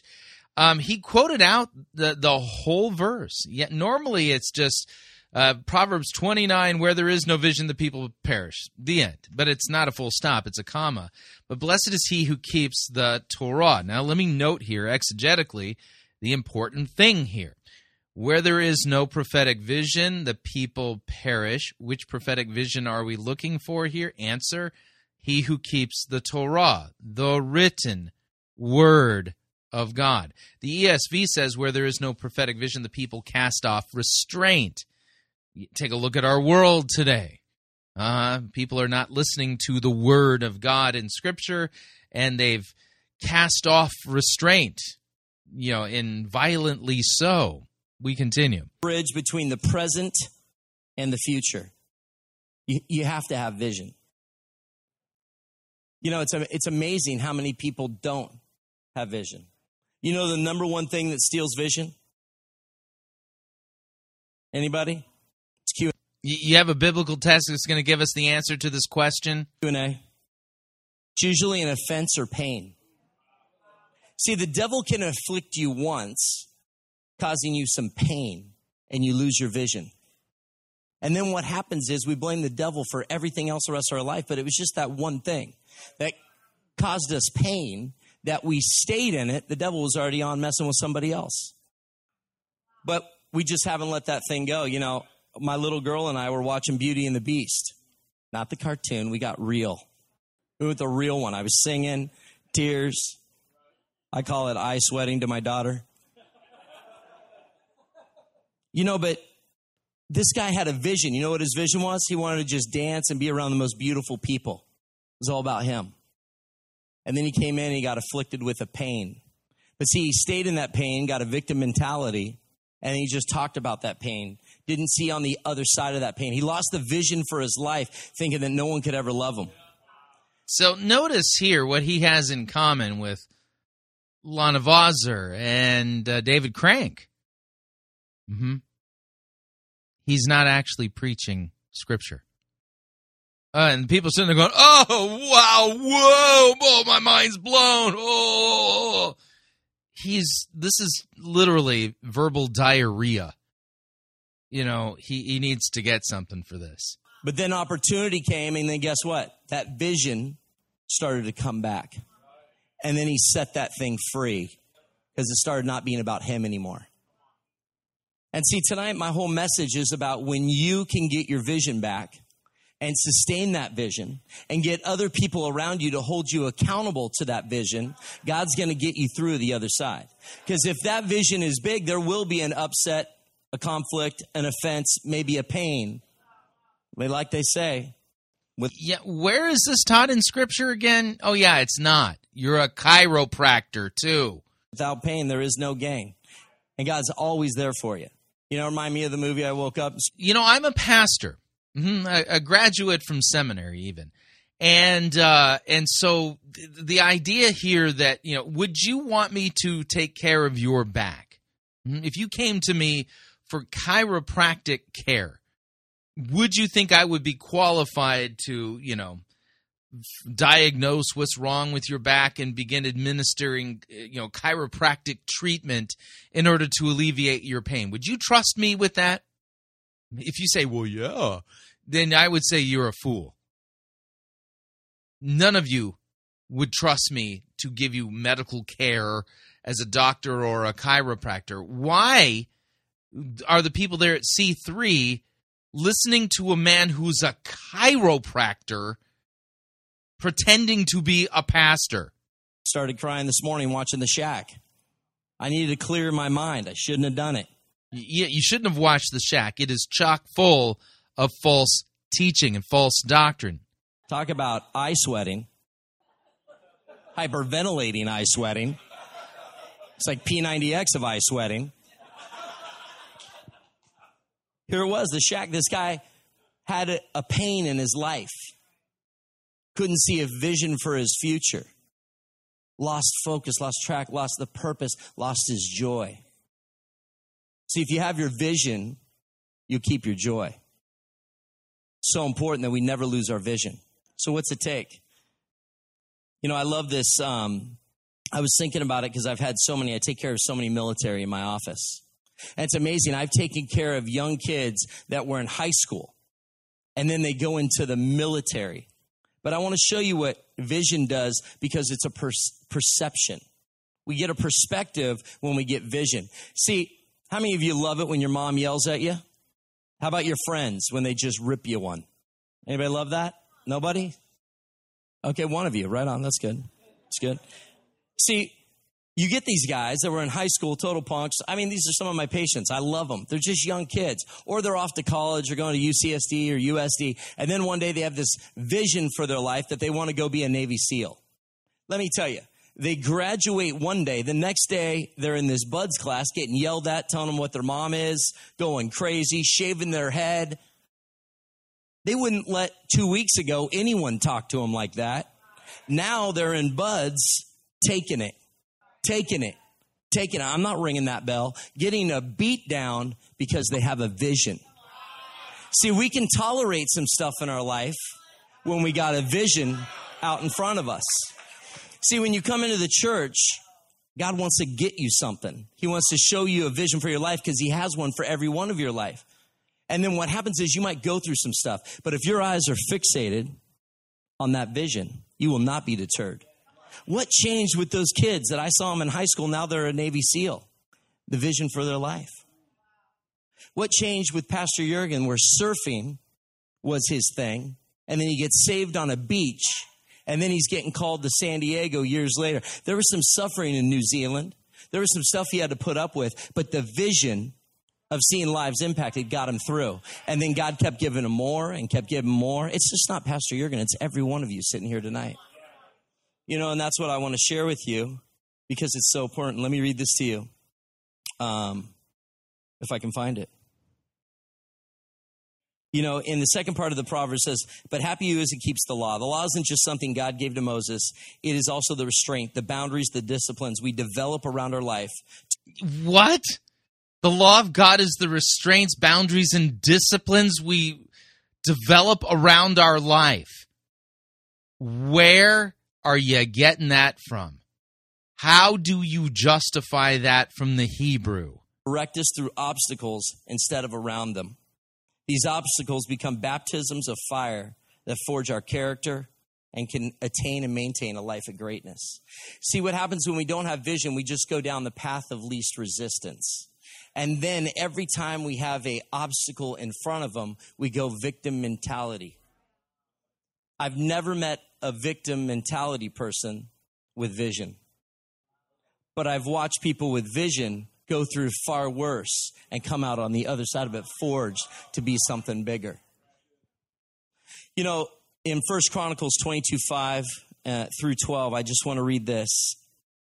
This is the life of David, and I've only mostly known the stories of David when he was either taking down Goliath, either when he was the king and all the glorious things that came with that. Everyone knows the story about, you know, here he was with Bathsheba, then he got redeemed. But actually, the life of King David was unbelievable. Unbelievable, the stuff he went through. But God gave him a vision and a plan for his life, not to be in battle all the time, but that's what he did. But he still got a vision for a temple that he'd never build. But God gave him the vision. And what's so amazing is, as leaders right here in this house, God's going to give you a vision. God's given Pastor Jurgen a vision and a legacy that might and will live way beyond him with multiple campuses, C3s global, C3 Americas, strong churches that are fresh, real, and powerful. Matter of fact, while I was in worship, I when Colin Higginbottom was talking about that in Vision Builders. He was sitting there going, what about supernatural wealth? What about supernatural wealth? And the next picture I got, no joke, was a Trader Joe's with the stage in the back of it, with a worship team, full hours worshiping while people were shopping. What? I miss Trader Joe's, by the way. Loved it when I was in California. Oh, man, that was a great place to shop. But I can tell you this. This is not a vision from God. Mm-hmm. You could sit there and say, oh, this is so mind-blowing, man. Could you imagine if, like, Trader Joe's, like, had the C3 praise band playing every day while people were shopping? They had a stage up and everything. Literally, if I still lived in California, and I know there's Trader Joe's in other states, but if I lived in a state where there were a Trader Joe's and there was the C3 band with a stage and everything playing while I was trying to shop, I would never go to Trader Joe's again. Done. This guy is literally spewing nonsense. And people are, oh, wow, this is so amazing. No, it's not. This is stupid. Because someone got a vision, I can own a supermarket and have a worship team on instead of music playing through the whole thing the whole time. Could you imagine walking into Trader Joe's right over there? And you see our worship team on a stage in the back playing from 7 a.m. and they just rotate out all day long? Do you think lives would be impacted? Yeah, the poor employees of Trader Joe's would be out of a job after that particular store shut down and tanked because sales plummeted. What if every one of you got a vision for something that was so radical that we owned our businesses, but they were all giving God glory? I mean, that's some pretty radical vision. I saw it right here in worship today. But see, King David had this vision for the temple. And yet he told his son, God's not going to let me be a part of it. He's not going to let me build it because I have blood on my hands. But I'm going to show you the way. And I'm going to read you what he says. When God provided David with the vision of Jerusalem temple, the king wanted to be personally instrumental in making the dream a reality. But the Lord told David that the job of building the temple would be given to his son Solomon, David's son and successor. See, he had lots of sons. Why Solomon?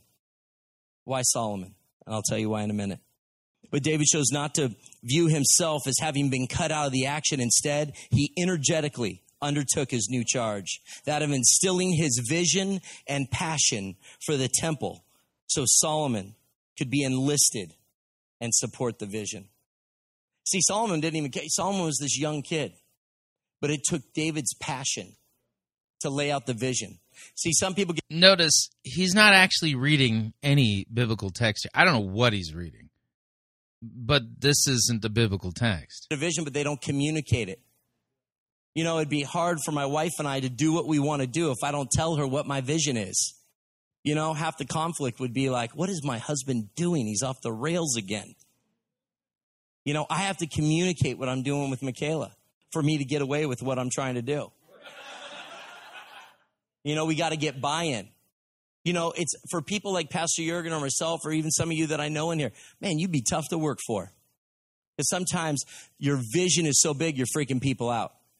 So how do we close the gap? How do we get the bridge and get people enrolled in that vision? It's because along the way, everybody plays the part. Do you know if Pastor Jurgen came to San Diego and didn't enroll any one of us, right now we wouldn't have 3 locations? How many pastors do we know that never communicate a vision and they're still the church of 50? The average church in America is under 100. It's amazing. And this is the best news, the good news right here. They could pack and fill stadiums. Maybe discipleship is done better qualitatively in a small church rather than a mega church like C3 San Diego where they're literally being taught nothing. And yet they're not articulating the vision of what's in this word. We need to be massive. Said the man who's not even teaching a biblical text correctly. This is, irony alert. Masters of vision. of communication, not just getting it, but sharing it. And that's what King David, if you read his life, that's what he was so good at. He said, listen to me, my brothers and my people. I had it in my heart to build a house as a place of rest for the ark of the covenant of the Lord and for the footstool of our God. And I made plans to build it. But God said to me, you are to build a house not for my name, because you are a warrior and have shed blood. Solomon, your son, is the one who will build my house and my courts. And for I have chosen him to be my son, and I will be his father. I will establish his kingdom forever if he is unserving and carrying out my commands and laws as being done at this time. He said if. It wasn't a guarantee that Solomon would catch that vision. So David said, purposed in his heart, my son will catch the vision. I will show him the way. I will raise money. I'll show him exactly. He described. Now notice, vision casting is not mentioned once in this text. Yet, the chiropractor, Matt Hubbard, thinks that this is a vision casting text when it's not. What that temple would look like to a T, so his son Solomon would miss nothing. And then he did it. So now I charge you in the sight of all of Israel and the assembly of the Lord and in the hearing of the God, be careful to follow all the commands of the Lord your God, that you may possess this good land and pass it on as an inheritance to your descendants forever.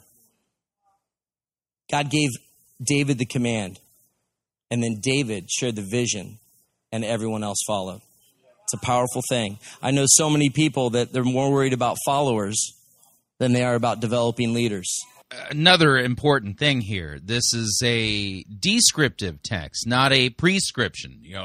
Nowhere do you see, therefore, because David passed on the building of the temple, the vision he had for building the temple to his son Solomon, therefore you need to cast vision yourself. This is a twisting of God's word, narcissistically so. I'm telling you, the key thing is, how do we develop? And it comes through communicating your vision effectively. So you can't impart what you don't possess. I know so many people that are internet successes that say, I'm $1 million, billion thing. I'm like, bro, it's just that you just asked me for $20 last week. You're broke.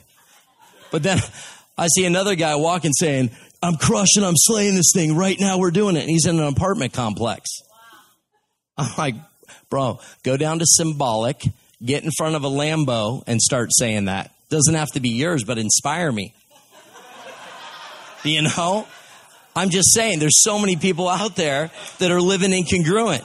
How can I talk about driving a car and teach someone to drive a car if I don't even have a license or I've never driven a car? If you don't possess it, how are you going to share what to do with somebody else? You can be a great coach. You can be you could be a coach of something you're passionate about, and you could go learn it. But if you've never ever accumulated wealth or money or have no clue how, but you read about it, I hung out with Eddie Hillard and I heard about it, so now I'm going to be like, I could monetize this. Hey, everybody, follow me live tonight on my web seminar. I'm interviewing Eddie Hillard for the 5 tips on how to be successful and wealthy like me from my 1-bedroom apartment that my mother pays for. But one day, listen, I was a big believer, fake it till you make it. Because I spoke life. I spoke those things. I didn't have it. But I was speaking it as though they were and they are. And I walked into that. That's different than me trying to put on this facade and trying to trick people for monetary gain. There's a difference. The difference is, listen, I knew I was going to be a great chiropractor before I was one, but I went and hung out with the greats. I was passionate about it. So even though I would tell people, listen, I don't know what I'm doing. It's my first. How many great exegetes did you hang out with before you decided that you should be preaching in Christ's church? Month. But I'm mentoring with the number one guy. So if I don't know something, I'll go talk to him and I'll be right back. Give me 2 minutes. I was straight up with him. And people loved that I would be that real. But then one day, when the student's ready, the teacher appears. And you learn and you glean those things and you walk them out. But you got to get passionate about it. You got to walk in it. You got to impart something that you have. I cannot impart something that I don't have. I'll be like, someone asked me a question the other day. I'm like, you better go talk to my wife. No idea what you're talking about. I would lead you the total wrong way. It's like when Pastor Phil comes. He says, do not come to me for pastoral care. I love it. He's so real. I'm sitting on the front row going, man, I got to get around him. I want him to part that gift. I do not have the grace for pastoral care. I'm looking at him like, oh my gosh, I can't believe he just said that. But he does know what he's really good at. Imparting vision. He's the faith man. He will build faith in you like you've never seen, and then you'll go find that thing. So stay in your lane, and you won't get burned out. See, burnout comes when people lose vision. I've never met somebody, I got a lot going on. I'm never burned out. Hang out with Sean Walker, that guy's never been burned out. Well, I just met him, but he gets me fired up. You get around people that are contagious, and you want to do more. You want to be more. We all have it in us. It's just how much stuff has been piled on. Guilt, shame, pain, offense, whatever it is, we got to rip it off.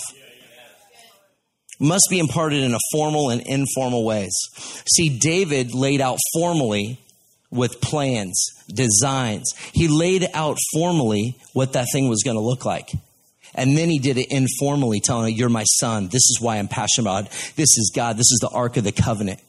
He got passionate, so that's informal. But the formal was he laid out the plans for his boy.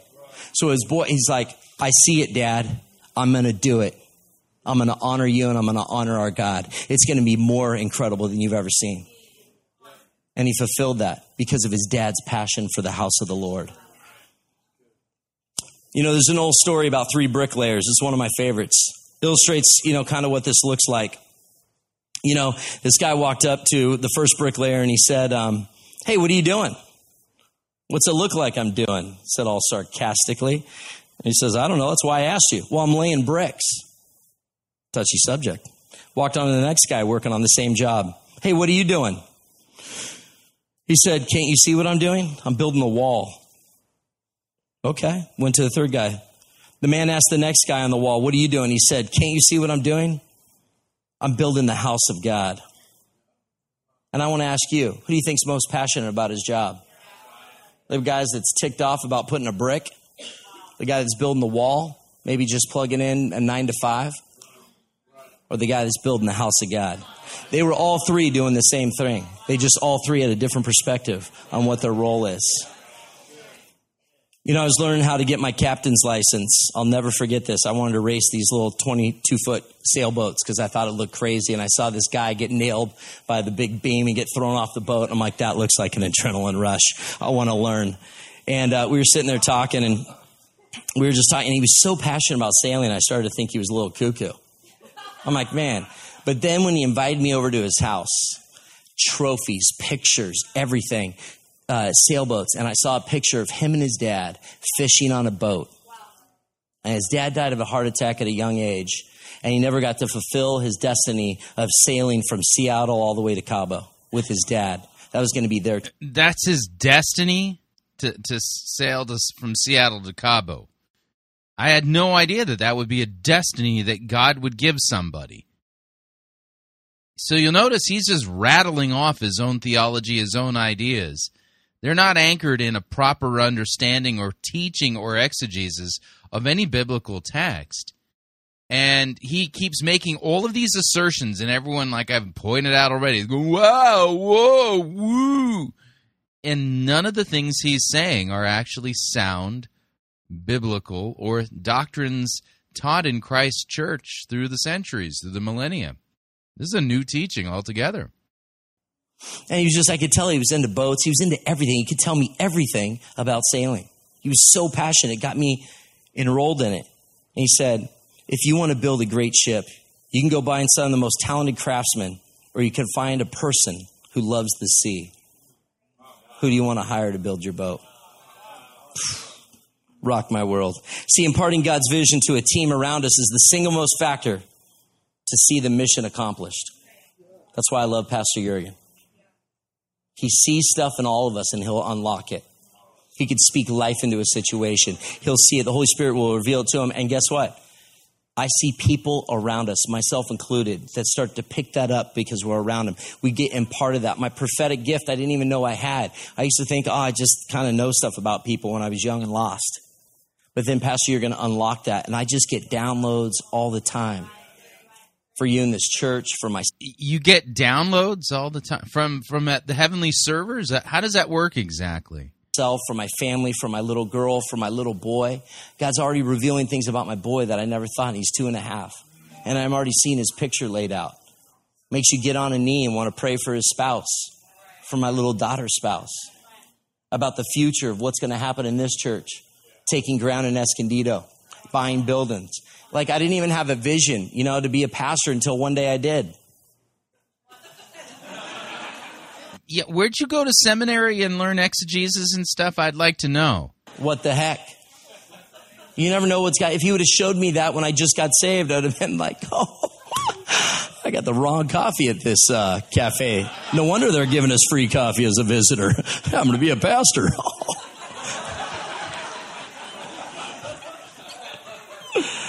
Oh, man. So then David goes on. I love this. I want to just read this one part right out of here. And David gave to his son Solomon the plans for the temple, its buildings, its storerooms, its upper parts, its inner rooms, and the place of atonement. He gave him the plans of all that the Spirit had put in King David and in his mind for the courts of the temple, for the Lord, and all the surrounding rooms, for the treasuries and the dedicated things. He also gave him the plan for the chariot, that is, the cherubim of gold, that spread their wings and would shelter the ark of the covenant of the Lord. He gave him to the details. I think it's so powerful. God's into the details. He's going to put friendships in your life so that they can hold us accountable, because God is putting stuff. Maybe some of you are going to write a book. Maybe some of you are going to take the marketplace.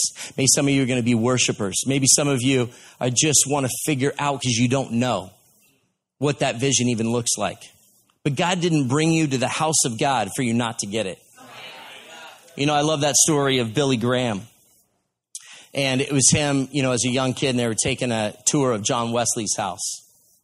And everybody got back on the bus after the tour, except one person, and it was Billy Graham. It's because they got to one room in that house, and when they were saying, yeah, this is John Wesley's private bedroom. And what had happened is, they went around, they saw where the carpet was worn out, 2 spots. And Billy Graham says, what is that? What is this, to the tour guide? He said, oh, that's where John Wesley got down on his knees and prayed every night for revival. And Billy Graham's like, wow, that's powerful. But then guess what? They did the count, they were missing one kid, and they realized it was Billy Graham. You know where they found him? Back in that room, on his knees, saying, Lord, do it again. Do it again. Do it again. And the truth is, he got the concept. If you could do it for one man that's no longer living, can you do it again? And Billy Graham became one of the greatest evangelists of all time. God gave him that vision right there in that house. But he's doing it right here in this house. He's bringing stuff back to life. He's bringing marriages back to life. Young people in on a Friday night getting their bell rung. I love it. It's like, I had a friend come one time. He goes, man, it's a little radical on a 5 o'clock. You really think they're all that hyped up? I'm like, how passionate are you? I saw you a couple weeks ago having a couple beers, yelling at the Chargers, and they're not even around anymore. Why don't you get a little passionate about God and see what he does? It's amazing. I guarantee some people are getting unlocked coming down to the altar. I met a gentleman earlier that said, the only reason I'm here is because my son here, and I was just coming to check this place out, make sure. All these profundities are spinning out of his head, and they're all law. Why don't you, la, la. Uh-huh. Yeah, and yet the standard that he's setting up, that apparently we all should be obeying, isn't even a biblical command. Right, because I've never seen my kid so on fire. And he wasn't complaining. He just wanted to make sure. He's like, there's no way. I know my kid, but something got unlocked on his kid. So he came to be a part of it.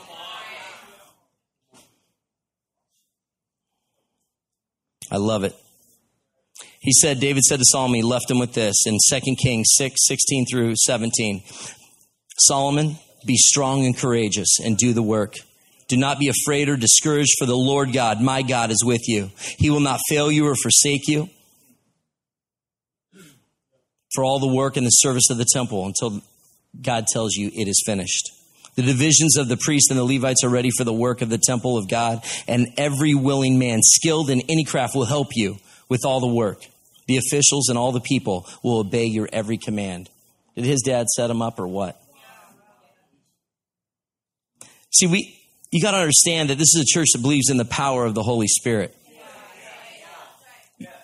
I grew up in a church that believed in the Word of God, but they never preached the power of the Holy Spirit.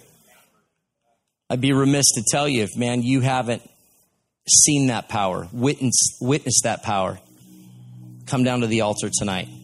Let someone cue sappy music. This is an emotional manipulation technique designed to create the false impression that God the Holy Spirit is now descending on the audience to get them to make decisions, apparently, and this has something to do with embracing God's given vision to Jürgen Matthias, and by extension, embracing some kind of vision that they need to, receive and cast for their own life or whatever. Maybe sailing from Seattle to Cabo San Lucas. On the ministry chain, pray for you.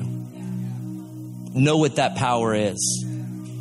To operate in the gifts, prophetic words, laying on the hands and see your friends get healed, get unlocked. That's why I love what Colin was saying about get unlocked. If you know that there's something on the inside of you, that dream that you want to be, you're young, but you got this thing, I want to own my own business one day. Then don't let anybody tell you. If your Father put it on the inside of you, nobody can take it out of you. And sometimes we got to say cancel, get behind me, Susan. Whatever it is. There's so many people, because they lost their vision, they want to make sure they rip yours off. Instead, why don't you be strong enough, bold enough to help them get their vision back? Because that's what it is. There's hurt people, and hurt people do hurtful things. I'm going through stuff, but you know what? What about sin? You make it sound like hurt people do hurtful things. Well, what about sinners do sinful things? And by the way, the solution for sin is repentance and the forgiveness of sins. Instead of getting bitter, I want to get better. I want to pray for them. I want to lift them up, encourage them. These are just nonsensical platitudes. It sounds like self-help stuff. Did you read this in Stuart Smalley's books? See, we're called to be kingdom builders. This is Vision Builders Month. When we play an active role in the realization of what God has for us, unlocks us. Through mentoring relationships, we enlist others in this grand scheme of redemption that God planned out before the foundations of the world were ever set. So I love that our pastor knew it would have been easy for him to stay in Australia. Easy, because he had profile. But God said, I didn't want you to stay here. It's not your profile you're going to build the house. It's my profile that's going to build the house. Come on. So how do we get vision? If you're going to take notes or drop a tweet for later. Yeah, so how exactly do you get vision now that the Holy Spirit has returned, thanks to the keyboardist? There's 3 things I want to drop you right here. There's different types of vision. We need all 3. We need foresight, we need insight, and we need oversight. Yeah, which biblical text teaches these 3 things? True godly vision comes from foresight, insight, and oversight, but it comes from His sight. So let me break it down. Foresight is like looking through a telescope. This outlook allows us to know what is ahead, and it connects us to our future. Foresight is the element of vision that helps us make sense and gives us the motivation that we talked about. Why would Solomon keep going? Do you think it was easy? Why would someone in Buds keep going? Do you think it's easy? They had foresight, looking in the future of what would be when they got the trident on their chest. That's foresight. But Jesus is who unveils foresight. For godly kingdom purposes, for kingdom building, Jesus gives you foresight. Insight is like viewing life through a microscope, which we need. We need to see it, and then we need to inspect it. That's insight. The Holy Spirit speaks to us. Be still and know that I am God. Let the Holy Spirit minister to you tonight. Get insight. Are you going to buy this house or that house? Are you going to quit this job to move into this job? Are you going to date this person or marry that person? This is where insight and the Holy Spirit. And then you need oversight. This puts life into context. I mean, I know a lot of people that have one thing. They'll have foresight, but no insight. They'll have foresight, but no oversight. I'm going to move to this part of the country, but leave church, my foundation, my things. They went, but they weren't sent. That's why we have oversight. That's why we need mentors. That's why we need great friends that are in the house of God. Again, how are you getting this from the story of Solomon and David in the temple? Yeah, you're not. These are a bunch of man-made doctrines being fed to these people as if they're somehow, well, telling us about God. But how many of us are getting advice from people that have no idea what your core values are? You need good oversight. Why are we asking everyone's opinion? Let's get God's opinion. Let's get His insight. And let's check with godly mentors in our life or pastors in our life for oversight. This is a perspective that only we receive from the view that helps us understand where we are with respect to where everything else is. So important. I love this story. There was this guy named Steve.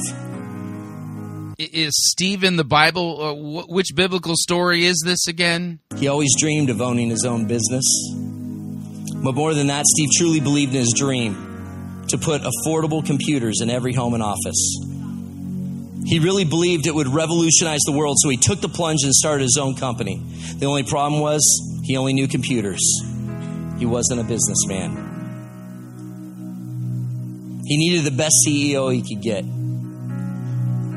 So he met John Scully, CEO of Pepsi Cola.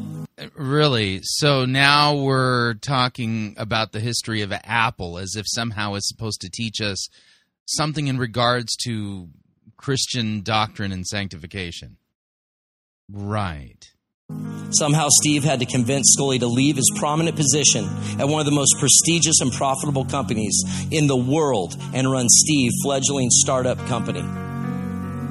Somehow, someway, Steve managed to schedule a meeting with this guy he had never met, John Scully. Mr. Scully listened patiently to the young man's presentation, even allowed Steve to schedule another meeting. Finally, after several appointments, Scully introduced Steve to reality.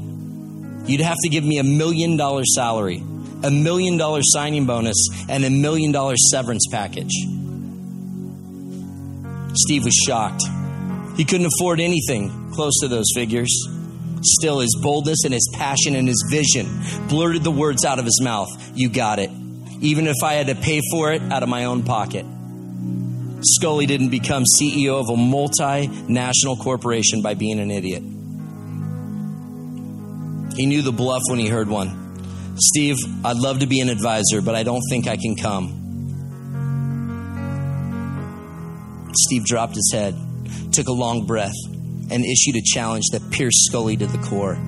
Looking at him right in the eye, Steve simply asked, do you want to spend the rest of your life selling sugared water, or do you want a chance to change the world? John Scully resigned from Pepsi Cola and took Steve Jobs up on his offer and led the fledgling company called Apple, and together they changed the world. That's right out of Memoirs of Steve Jobs. When I read that, I'm like, I'm preaching that. Yeah, yet the job of a pastor is to preach the word. Because he had a vision for a computer in every house. How much more so do we need to see God? Salvation, redemption, power in every house. And yet you're not even preaching Christ or His word at all. Yeah, fascinating. Thank you, Steve, for helping that out so we can Google Jesus and John 3:16. But yeah, Google it because you're not going to hear it at C3.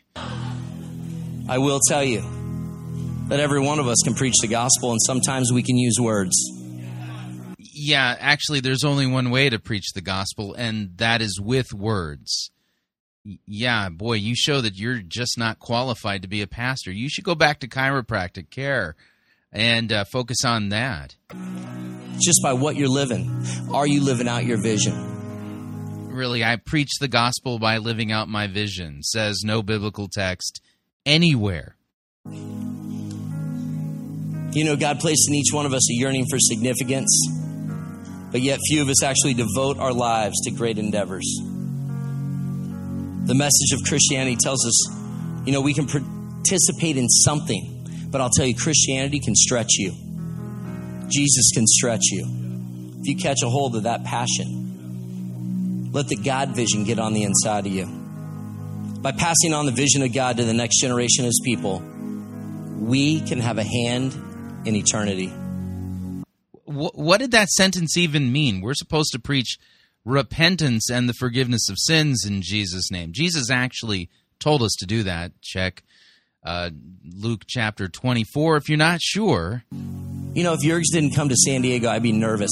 I'm not giving it to Jurgs. I knew Jesus, but my life was a mess. I would debate with anybody I was going to heaven, but I had lost my way. And it took a pastor that was real, not just on Sundays, but Monday through Sunday, that I looked for flaws. I was looking because I had that religious spirit, but he unlocked something. He played a hand in my eternal salvation that can affect thousands and thousands of thousands. That we all have keys to unlock people. I see it all the time. People walking around with keys in a dream. I see prophetic words on people like keychains with 1,000 keys, and God always shows me they have keys to unlock other people. You could never get to their access of who they influence, but they got the keys on their belt, and then they can unlock dreams and visions to point them to who their creator is. Yeah, you need to point them to their Savior and tell them that Christ has bled and died for their sins and call them to repent and to be forgiven. You know, the final steps to seeing your mission accomplished is establishing your steps. This is what did it for me. Proverbs said, the mind of a man plans his way, but the Lord directs his steps. That's in Proverbs 16:9. Psalm says, the steps of a man are established by the Lord, and he delights in his way. When he falls, he will not be hurled headlong, because the Lord is the one who holds his hand. That's Psalms 37, 23, and 24. It's so important to hear these things. See, we take steps every day in and day out, day in and day out. Step by step, moment by moment, hour by hour, we're making decisions. But I'm wondering, is it a God vision or is it your vision? See, Beauty and the Beast, it was his vision until he got it stripped. And then he found out who he was. And he got redeemed. And he was able to make it right. But that's in the movies, people. I was asked... You know, Beauty and the Beast is a Christian allegory of sin and repentance and forgiveness and restoration. Those are the themes of the story itself. Yeah, but that's all kind of lost here on our chiropractor. You know, young people, when I mentor them, is that a vision that's birthed by God? Or is that something you read about? Is that someone else's dream that you thought was cool? But what dream did God give you? And here's how I know. See, when your vision is honestly birthed by God himself, he will direct your steps. He will open the doors that no one else can open. And here's the revelation that I had. The most important thing to remember about your steps is that they should be found somewhere in your mission. So what's a mission? What are you talking about? Which biblical text teaches this? Let's go back through your iPhone calendar. Let's go to your Google calendar. Let's go to whatever, your Outlook, whatever it may be. Let's look at your calendar. You show me the previous month. And can I tell your vision is in it? What does your month look like on the last month? Will I see your mission? See, years ago, my wife can show you this. My calendar was packed the entire year, but you know what my mission was? Chiropractic. I was going to take over the association. I was going to turn it around. I was going to do it was all about chiropractic. God wasn't anywhere in it. If you look at my calendar now, it's about building the house of God. It's about building people. It's about going out to dinner. It's about sewing in. It's amazing. I can look. So how exactly do you build the house of God without the Word of God? Rightly taught. Look at my calendar and find where my vision and my purpose of my heart is. So we look at it like this. Does it look like they are directly attached to your mission? If not, we have two decisions. We can either redefine your mission or redirect your steps. That's it. We're sitting here tonight. Maybe you don't know what your vision is. You don't know what your mission is. We can figure it out right here. And one drop from heaven can unlock vision. Or if you know what your vision is, you know what your mission is, it's time to redirect our steps. Get back on God's true north. So important. You know why it's important? Because history's at stake. History's at stake. I have 2 little kids and hopefully another one. Or 2. I don't want to limit myself. I won't be around forever. They're going to outlive me. But I'm telling you. You know, the joke is early to bed, early to rise, work like HLL and advertise. That's what it used to be. But I'm telling you now, I got a purpose for a hedge of protection around my kids, that they get the God dreams, the God purpose. I want to be like King David to my little girl. Yet Scripture is clear that we are saved by grace through faith. This is not our own doing. It is the gift of God, not a result of works, so that no one may boast. We are God's workmanship, created in Christ Jesus for good works. This vision stuff gets in the way of the good works that Christ has called us to. To show her what the vision is, and I'm going to help her pave the way. To my little boy Maverick. I didn't name him Maverick. He's a rebel for the kingdom. That's why I named him Maverick, not Top Gun, people. My wife never even saw Top Gun. She goes, why is everyone sending you Tom Cruise pictures?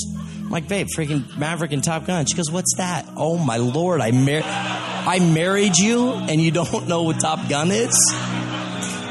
So guess what we did 3 days after Maverick was born? We watched that volleyball scene over and over. I don't know why. But I'm telling you, as I wrap it tonight, you know, if I could have every head bowed, every eye closed. If you don't know Jesus, He is the history maker. It's His story that we're going to get in every home, on every part of this globe. There's a mission, people. And you can play a small part or a big part, but no matter what, you're playing a part. But if you don't know Jesus, let's start there. And it's simple. It's not. Yeah, you're going to want them to start by knowing Jesus, yet you haven't told them a thing about Jesus. Yeah, that makes sense. It's a radical thing. It's just saying, God, I want to know you. I don't know you. Yeah, why don't you introduce them to Jesus by, exegeting some of the Gospels? Yeah, pick like Matthew or John and work through passages and introduce them to Jesus and what He's done for them. He did create you.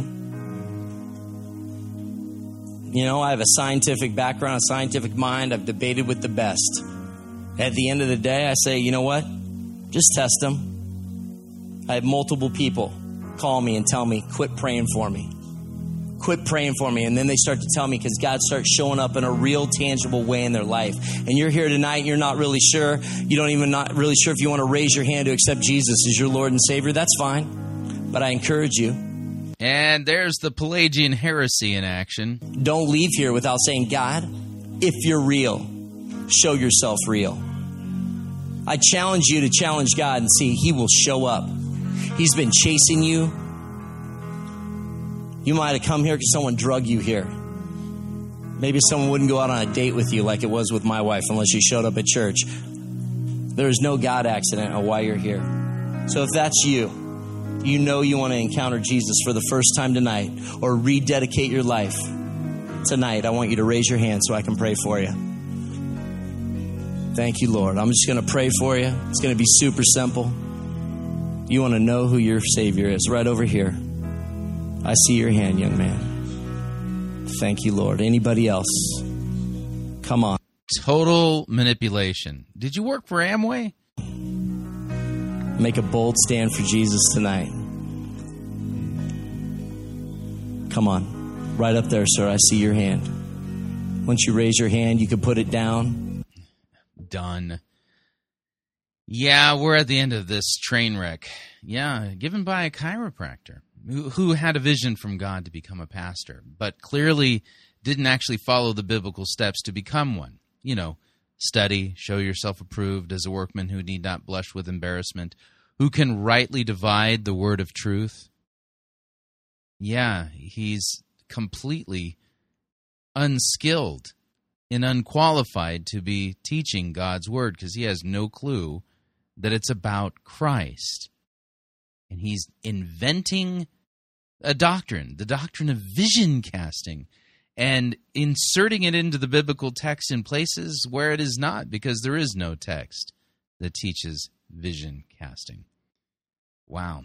Yeah. How fascinating to me that evangelicals have departed from the preaching and teaching and listening to God's word at all, and have surrounded themselves with people who will tell them what their itching ears want to hear. Scripture told us that it would be this way. So what'd you think? Love to get your feedback. If you'd like to email me regarding anything you've heard on this edition or any previous editions of Fighting for the Faith, you can do so. My email address is talkback@fightingforthefaith.com, or you can subscribe on Facebook, facebook.com/Pirate Christian. Follow me on Twitter. My name there @Pirate Christian. Till tomorrow, may God richly bless you in the grace and mercy won by Jesus Christ, his vicarious death on the cross for all of your sins. Amen.